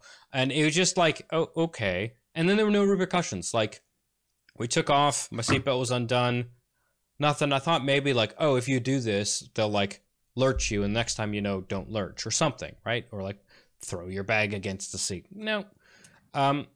Like there wasn't even kind of a cross face from the angry woman sat next to us. It was like sweaty pits and vacant stares. Yeah. And that was it. Yeah. Like she didn't even turn to you like, oh. I mean, she did sort of once where we were chatting about her, and then Ben's like, wouldn't it be creepy if she just literally talking about her. Yeah, and Ben's like, wouldn't it be creepy if she just turned to you and gave you a death glare? And as he's saying this, she goes, and of course she's not giving a death glare, but there's no animation. The only thing she does is blink. Resting bitch face. Yeah, she just blinks and then breathes. Not even resting bitch face. Just kind of like vacant face. It was like, like she didn't even acknowledge we were there. She was just looking to the left. Yeah. But like as with all games, you sort of interpret in your own mind, and so like we kind of had this rivalry. But then again, one of the things that was really great was so the other thing is the physics is just janky as all hell. So I pick up the because I'm just snooping, right? We haven't taken off. I'm bored. I do this. So like, you know, the coat hook, you can click it and it pulls out and then it goes back in again. I wish I had a coat to hang on it. That'd be a nice little interaction on the game. But like, I just fired off that a couple times. I'm like, actually, I admitted to Ben that like often if I'm like stuck, like we're taxiing for too long, I just play with the thing. Cool. Doing the same thing. I'm on a flight. But then I grab the waist bag and I pick it up. And I'm like, huh, this is weird. And then I just let go, and it just stays there. And I was like, that's weird. And Ben thought it was balancing on the seat, but it was just hovering. So then I like went to the side, and then like was like, how far to the right can I put this? And up, and then let go. And then it's like, now I can't see a weird, creepy lady's face because there's this floating puke bag. That's one way to solve it. So anyway, I don't want to talk through the whole thing, but basically the things you can do are like you can read. So you've got you can look at the safety card, but you can't flip it, which was weird. And it's got this weird perspective that you like can't tilt it, but that's fine. You can open your bag, get a book, and it's an actual like book. Like it's a full book by some French guy, which is clearly like out of copyright. And you could like the whole book is there. You could read the thing. If you did the 5-hour flight, that's probably what you'll end up doing. And actually, I think that would be an interesting. If I was interested in that book, I would try it on that game. Oh, there must be better ways too, especially if it's like public domain. Yeah, you can download also PDF. Yeah, you can also grab your headphones and they're Bluetooth, and you can just connect Bluetooth to on-screen entertainment, which. Not accurate to the world, but I appreciate that's a good UI thing to do. It also, as soon as you put your headphones on, it cuts the airplane noise because airplane noise is just this generic drone sound, which after a while you're like, don't really like. Cool. Oh, right, I can just put my headphones on. You've got a pen and a notebook, which you could literally just open, and it's like a graph paper notebook, and you can just scroll away. One thing I did. No, if they put like a crossword in it, or wait for it. Arrow word. Wait for it, Lucy.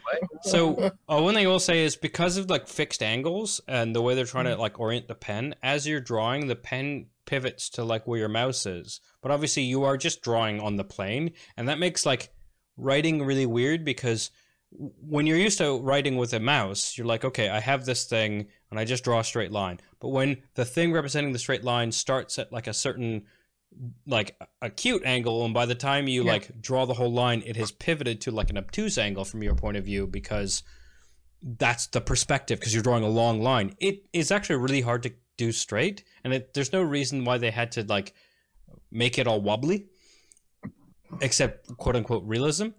However, once I realized that you could write on things, later in the flight, opened up that book. It said it was a library book. I just crossed out library, wrote mine in really horrible mouse scrawl, and got an achievement for desecrating a book.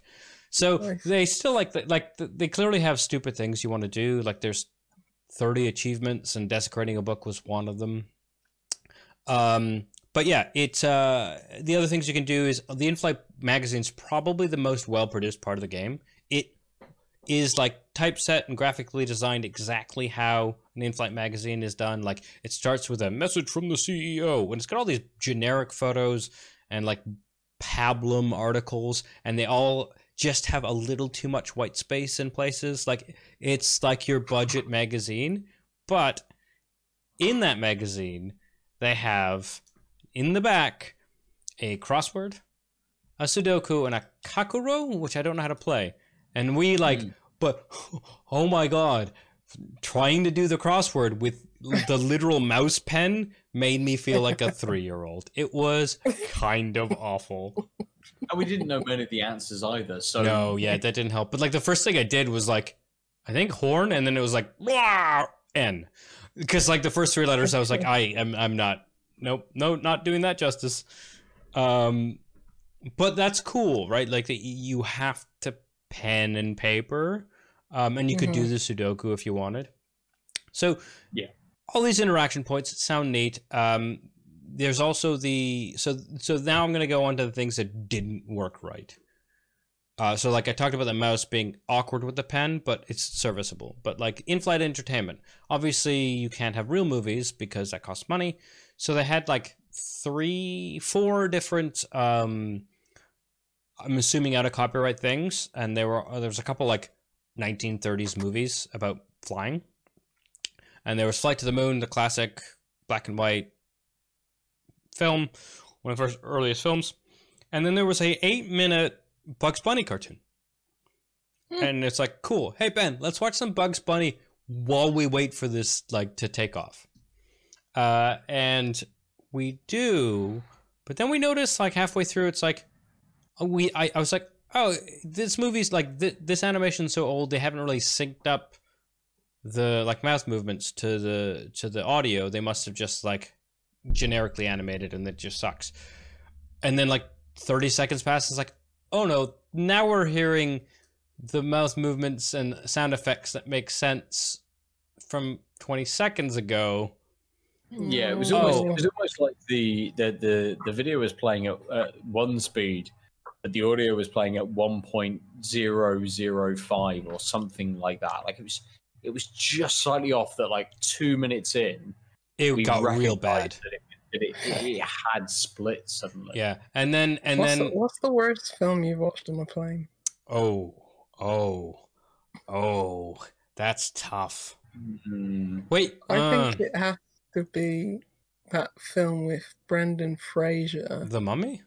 No, that's a good film. Yeah, okay. With those Alicia Silverstone animals. No, wait. There's like these like chipmunks and Alvin and the Chipmunks. Forestry.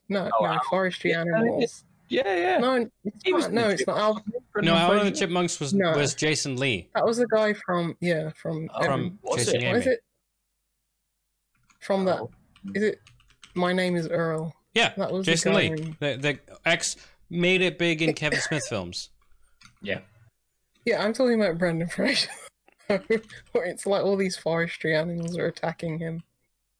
I don't know what I think that's the worst. No, wait. No, hold on a second. That is the worst. Trust me, it exists. No. Put Brendan Fraser animals. We are Tangent Central. Furry Vengeance. Furry Vengeance is a 2010 American comedy film. It stars Brendan Fraser, Ken Jeong, Oh my god, this looks awful. I have never heard of this. This is amazing. That's what I'm saying. I think that's the worst. I'm adding this to the list of bad movies I need to talk about. Let's get back to airplane mode. Sorry. Yeah. So we can finish this. Yeah. So anyway, so what ends up happening is I hit pause or stop or whatever to try and resync it, and then it ends up restarting the audio from the beginning, but the video from where I stopped it, and it became I interminable. Like, it was just like, nope, can't do this. Guess we're not watching movies on this flight because everything's out of sync and there's no way to stop it. Cool. I guess in-flight entertainment's out. The one thing that I enjoy about, like, because most of the time I fly, I'm like flying from like here-ish to Calgary-ish, like 8-hour plus flights kind of thing. And I love watching like bad international cinema. Like, I love watching like weird Asian action movies, or I catch up on Marvel films I haven't seen. Sometimes I watch like, more emotional stuff, but usually it's like, all right, well, I'm never going to hear about these films outside of an airplane. So what is the dumb, like, because blockbuster films are there, but it's like, okay, well, when I go home, I can probably find Thor 7 or whatever, but I'm never going to find this weird Asian heist movie ever again. So I'll watch that. But I've also found some real gems of cinema, because they get like the biggest films from other countries. So it's like, cool. Good film, terrible film, I'll be happy because it'll be new, right? Either way, it'll be good because I love bad movies and I love good movies. Anyway, so that's out. I now have my cell phone and I have a charger. So I grab the cell phone, grab the charger, and I can plug it into the USB slot. It's a little wonky, but the physics of the cords basically sucks. Same thing with the remote for the in-flight entertainment. Get on my phone, look through the pictures, and I'm like, edit. Add a mustache to a cat, because all the pictures of cats. Oh, that's a good meme. And then I couldn't find the thing. Turns out they just saved everything in the back. That's great. Set a new wallpaper. It's like, I'm phoning. This is neat, right? Like, I'm bored, I'm on my phone, I'm on a plane. And then I, like, open the podcast app, because we've gone through the Duolingo fake thing and a couple other things. But there's a AMC, there's a Walking Dead app on the phone. I'm like, this is why you sponsored it. Can I play a Walking Dead mobile game on this in this other game? That's crazy. Cool. Let me just check out the podcasting app. And then I start a podcast about electronic music, and it swipes, like, I click, it swipes down the like swipe menu where you can like turn on the torch and stuff. And then we can never unswipe that. So we can't stop the podcast, switch to a new thing. All we can do is mute the podcast or take our headphones off. We can turn on the torch, we could take pictures, but we're just stuck. We're just stuck with the menu open on a phone and no way to stop it. Now, normally this would be like an inconvenience, and like if the notebook stopped taking pen writing. However, the clever gamer designers that they are, the settings on the phone are the settings of the game, including exit. So when the phone locks up, you can't leave the game. So when we finally landed, and all the credits ran, and we're just sitting on the tarmac, there's no way to leave except Alt F4 because the phone locked up, because I dared to play one of the podcasts and like slightly click the top of the phone. Great. So we put the phone away, ignored it, played some games on the in-flight entertainment because we couldn't watch things. Solitaire, blackjack, worked as intended. Also, one of the things I do like, so there's these weird attention to detail things where, like, drawing on the notebook across the seam of the page causes it to go, like, strict line, break, break, strict line, because, like, if you try and just, like, scroll a line across a notebook, like a bounded notebook, you're going to miss the middle bits because just, like, that's how notebooks work, right? You'd have to, like, concertedly, like, slowly go down into the seal and up. If you just quickly drew a stroke, because it dips in the middle, you would miss the middle bit. Neat idea. Very good execution there. But then all these other things don't make sense. The coolest thing on an airplane is eating the crappy food, right? Who knows? Because one of the things in your bag is a packet of pills. And so it's like, I don't know what kind of pills. I don't know. So Ben and I, so when I open up, Ben's like, huh, we should try it. You should take them all, jokingly. I'm like, nah, I'll take 2. So I took 2. Nothing seemed to happen. And then then the in-flight entertainment broke, so I took 2 more. And then the lady comes on saying, we're about to start in-flight service. And then the whole fucking thing goes all blurry, and I pass out. And it goes black for like 30 seconds. And then we come to, and an hour has passed on the flight. Pill? Yeah, apparently we had sleeping pills, and that's a shortcut. So our like 2 hour, so our 2 hour plus taxiing game, run was an hour plus taxiing. Like because it turns out basically we took 4 15-minute sleeping pills roughly, but we also missed all the interaction with the stewardesses, because every other time we hit the help button, it's like we can't do this right now. So I have no idea what that part is, because we like oopsed out of it, but also we couldn't leave the game when we landed, and it was all right. But again, like the chords on the game were really like physics bouncy, which was hilarious as jank. But when you start hitting other bugs, you're like, okay, you just didn't finish this game, right? When I can't leave the game because I had the audacity to use the phone for any other reason but exit, that kind of sucks. Also, I did some digging, and so like when you end the game, it gives you, so your reticle, which is like this big, turns orange on things you can like interact with, and it has the bathroom as interactable, but one of the Steam reviews was like, bathroom's not interactable.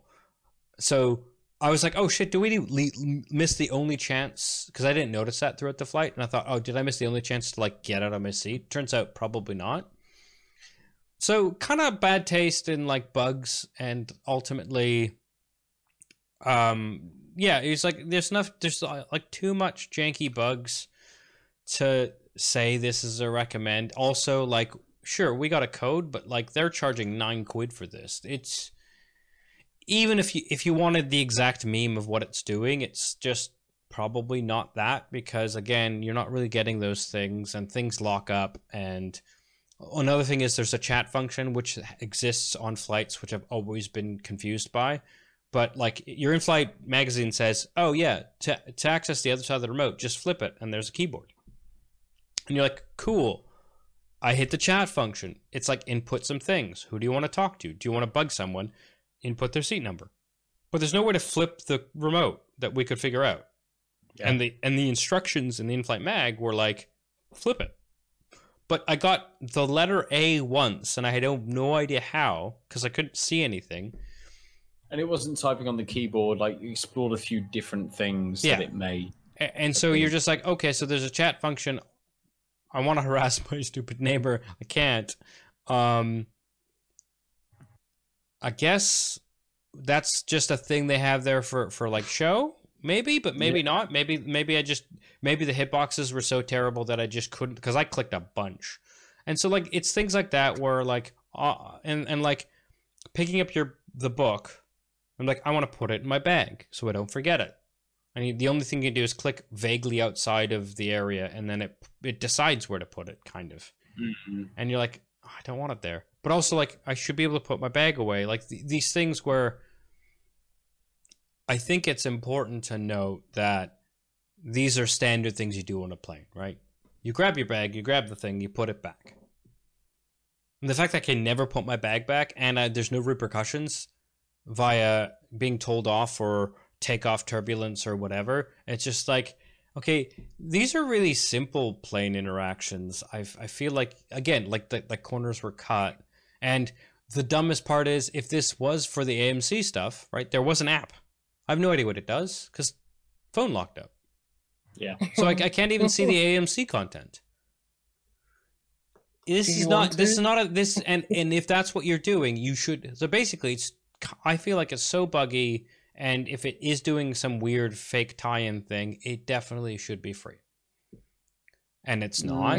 Like £9 is a lot for a buggy, janky game that doesn't give you the minimum experience of what's going on. Like I said, syncing audio video is a big bug. You know, I'm fine with, I guess, pretending like you could flip it and have a chat and you didn't want to program chat functions, but maybe don't put that in. Sure, let's disagree on that. But then phone locking up, which other users on Steam reported as well. I mean, I did get a kick out of accidentally sleeping through the meal because of sleeping pills. That's funny. I get it, and I'm never going to play it again. So I'll never experience what food service looked like, but okay. But again, £9, like 3 maybe if it wasn't broken. I don't know. I had a good time, but if Ben wasn't there, I probably would have Alt-F4'd well before. Also things like after the phone stopped working and like we passed out, we wake up again. Suddenly I couldn't plug the phone in again. And it's like, well, I know how to do this. I did it before. Like, this is what I mean by like really weird bugs. It was just not consistent, right? Yeah. Inconsistent was definitely the word. I mean, much fun was had by the two of us. Oh yeah, as we played through it. But I think that's kind of the extent of the game, essentially. But I will say this other thing, which is I looked at some Steam reviews. And I'll just NoFlu says, according to my GPU temperature, I'm running Red Dead Redemption 2 while playing this. Also, PC makes more realistic airplane sounds than the game itself. Wow. So I think I lucked out, and I didn't have like big, like requirements overhead. But it sounds like it's also not optimized. Yeah. Like a bunch of people said this type of thing. Okay. Odd, very odd. Yeah, doesn't seem like it would be that taxing on your machine. Well, I mean, yeah, and then like people mentioned that like they paid attention to the airplane sounds, and like there's a 20-second loop, and you can, if you just listen, which we didn't because we were chatting, you can hear it switch like loop back because it's not seamless. And like I didn't notice that, but also I wasn't really paying attention, and I had someone else in my ear, so I didn't have to listen. But if I had to listen to the airplane loop for 2 hours because I was trying to give this game like a good shake, that would have pissed me off. I don't know if that's true, but like the fact that like, multiple people are saying this, it's just like I do think the production on the in-flight videos was cool. I like there's some interesting things going on. The other thing I was gonna say, what was the last thing I was gonna say?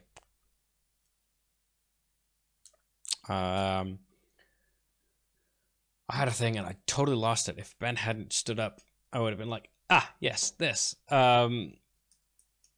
Shit. Well, I'll let Ben know that there's a shit moment at 1:57 on the stream. What was it? I feel like I'm just shitting on the game and I don't want to be that.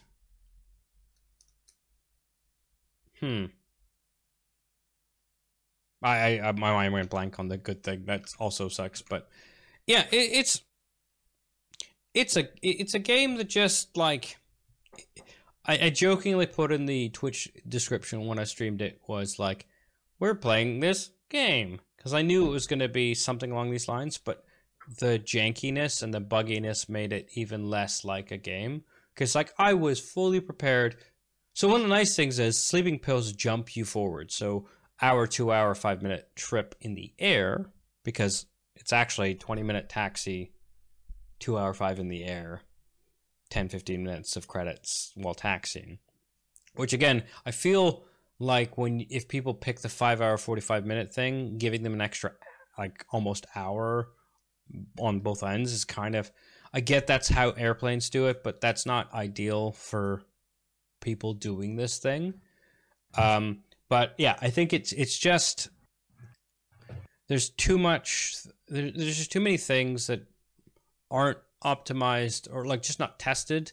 And like I said, like I think it would have been real fun to like, yeah, probably not a good stream, but like if I was by myself, I would have like, there was 4 podcasts, so you had 4 half-hour podcast episodes. I would have picked 1 or 2 and just listened to them and kind of zoned out. In the way that, like Lucy, you've said, you put Flight Simulator, MS Flight Simulator on autopilot and just zen, right? Yep. And like the graphics outside aren't great. Like the clouds are really generic, and when you land and take off, having come in and out of Halifax multiple times, there are way too many buildings around the airport. That's fine. I don't care that much. It's not about realism. Except it all looks real bad and janky. Like the roads are inexplicably white because they're clearly feeding off of some map. All of the buildings have like generic texture. And again, I could forgive that if there were other things, but like it's not even doing the straightforward airplane things right. Like actually what would be interesting is if it like gave me a prompt. It's like or it's like some sort of like, hey, you have things in your bag, but your bag is in the overhead compartment and you have to squeeze by someone. That's a lot of animation. Fine. Then at least let me put my bag and make me have to fuss with my bag at my feet and otherwise. Like that's what it is to be in the window seat and not put your bag in the overhead compartment. You have less legroom and you have to deal with that in and out thing. Put someone in the middle seat. Maybe on alternate runs there is, but I doubt it because just the way the middle seat just owned my bag for the rest of the flight. It's like, this feels like you wanted something easy, but also, yeah, again, it's like little things where it's like someone should scold the shit out of me. I like just left my seatbelt off for most of the flight on principle because it didn't seem to matter. And you're like, if there's anything on an airplane that matters, is that if you don't have your seatbelt on most of the time, they're going to scold you, right? And maybe there's a nighttime mode with a blanket, but where you get scolded if you don't put the blanket over the thing. But I doubt it because they're clearly not checking. Yeah. So we had mild turbulence a couple of times, and it was just camera shake, but like nothing moved, right? There was no impact except the camera, and it would be fine if the other things were kind of in line, but that just gets added to a list when other things aren't. Like there's just no forgiveness on that. And so, yeah, I don't know. I was just like I had a good time, but also I didn't pay for it. Like if I paid for it, I'd be annoyed as shit. Yeah, absolutely. Yeah. Anyway, so I think that's it. I was going to do some good place to finish with it. Yeah, I was going to read some reviews, but I sort of touched on what they were saying, and I think I've just kind of started dumping on it instead of what I wanted to say was it was entertaining for us and there were some bugs, but don't buy it, I guess. Sure. Yeah. No, that's fair. That's a fair point to make. I think it very much says that in the description of the game. It is like, this is sitting on a plane for the length of a flight and not doing very much apart from sitting on a plane. It sells itself kind of as it is, I think. But that is airplane mode. Yeah. Good news. I found a video, a HD video no less, of Furry Vengeance. That is full feature-length YouTube video that I don't think the studio even cares to take down because that bad a film. It's been up for 5 months. So fair enough. There you go. Nice. Yeah. Good. Let's finish there this week. We'll talk about Alan and I will talk about the beers that we have drank. I'm going to very swiftly come in and just say that this Edouard Theory beer is fantastic. The Whiplash beer is very, very good as well. I've had 2 very good beers this week. I think the Edouard Theory picks it. It's just so well made. Everything flowed very, very well. Did not know this was 10%. The Whiplash gave me a little bit, let me know that it was higher. There was a little bit of that alcohol in there as well with that 8%. Whereas this 10%, Eduardo Evangelion 13 Bardiel.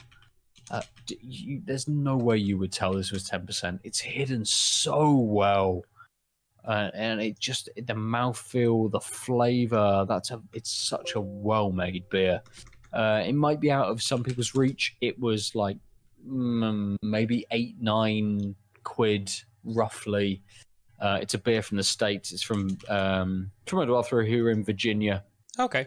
So you may not be able to get it, but it's very, very good. It's really, really good. And the Whiplash beer would have been a winner on most weeks, but this Eduardo is probably a winner almost every week. I think, from what I've had. Fair enough.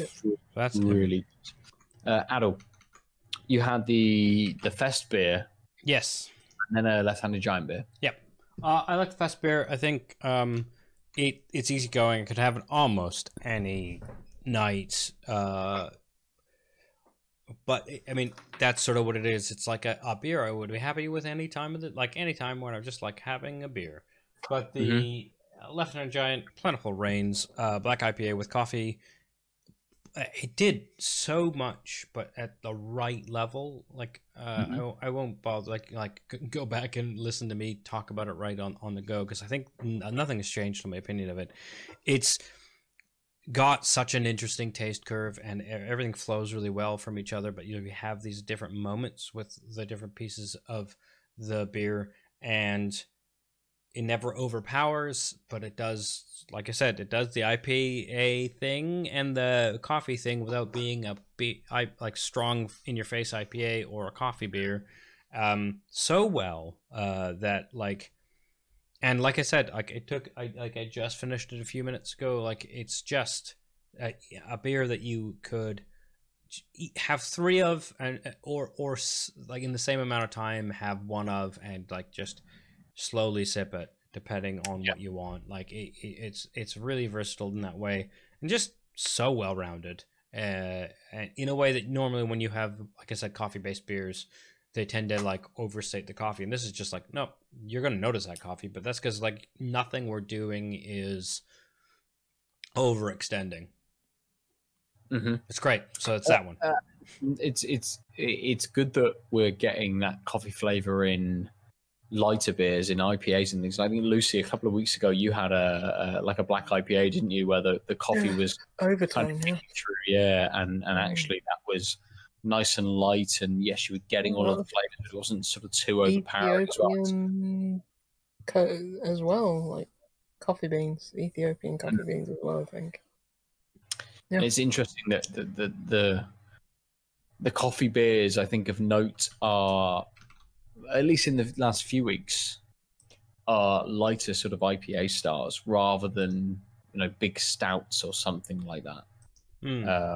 It's stout season now. Bring them on. Absolutely, the next few weeks are just going to be pure stoutage. Stoutage. I'd imagine. Good. That's us this week. That's all the beers we've drank. That's all the games that we have each been playing. If you'd like to get hold of all of us, you can do so at TankedUpCast, either on Instagram or on Twitter. You can go to outoflives.net as well. So look at all of the stuff that we are producing. A video of Adel's play of Airplane Mode will go up at some point on the YouTube, and is accessed through outoflives.net as well. There are articles, there's other stuff. Kyle had a look at the first episode of The Mandalorian, which dropped last week. He bashed up an article super quick, so that is there to look at. I'd imagine watch the first episode of season 2 of The Mandalorian first before you read his thoughts. Yeah, he did mention that it was spoilerific. Yes. So do that. I am at Nova_47 if you want to see old posts of the last of 2 photo mode things that I have been taking, or historic posts. Lucy is Juicy Loose 9. Good. Yes. Message her for stuff. Whether you are still waiting for the new Hollow Knight game, because it is now. Quick PSA. Forgot to mention it earlier. The new game from State of Play is out. The guys who made Kami, the Oh, yeah. inks and stuff. Oh, like cool. That. It's sort of a narrative kind of adventure game. Nice. Yeah. I shall talk about it more next week because I'm only about a third way through, but it seems very promising Perfect. Nice. at the moment. Adel, Me? how do people talk to you? They open their mouths and flap. Yeah, no, sorry. You can reach me at the Omniarch. That's TheOmniarch, or on Twitch. I'm the _Omniarch. But I don't do much gaming stuff there. I mostly do gaming stuff here. Do weird productivity streams.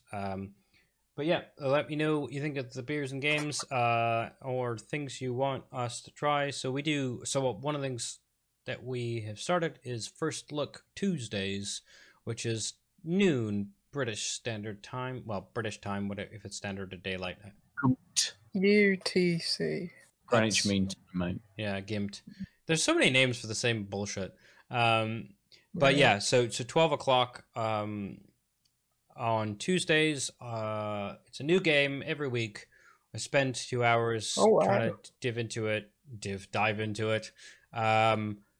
Like we said, this week it was airplane mode. Last week it was Give Us a Cthulhu Adventure. Those will usually turn into VODs. But like, yeah, come join and tell me whether I should harass the lady beside me with a waste bag. The answer to that is always no. Hey, I mean, the camera was opened, some photos were taken, and we very swiftly stopped that kind of menace element of this game. Like it went from I'm testing the camera, but also she looks so creepy. I should capture this. I wonder if it'll like let me see these captures later. To I'm now just taking a picture of a stranger on a flight, and even though it's not a real person, this feels weird. Yep, absolutely. Airplane mode. Just watch This feels Fairy weird. Vengeance instead. Yeah. Good. So that is us this week. We have been tanked up. Go to all of those places to chat to us and hang out with us. Come to our Discord. You can search for Out of Lives Network on Discord. Come and chat to us. Do that. It's fun. We're always there. It's where we inhabit the internet mostly. But for another week, we've been tanked up. Bye-bye. Ta-ra, good night. Ciao. www.outoflives.net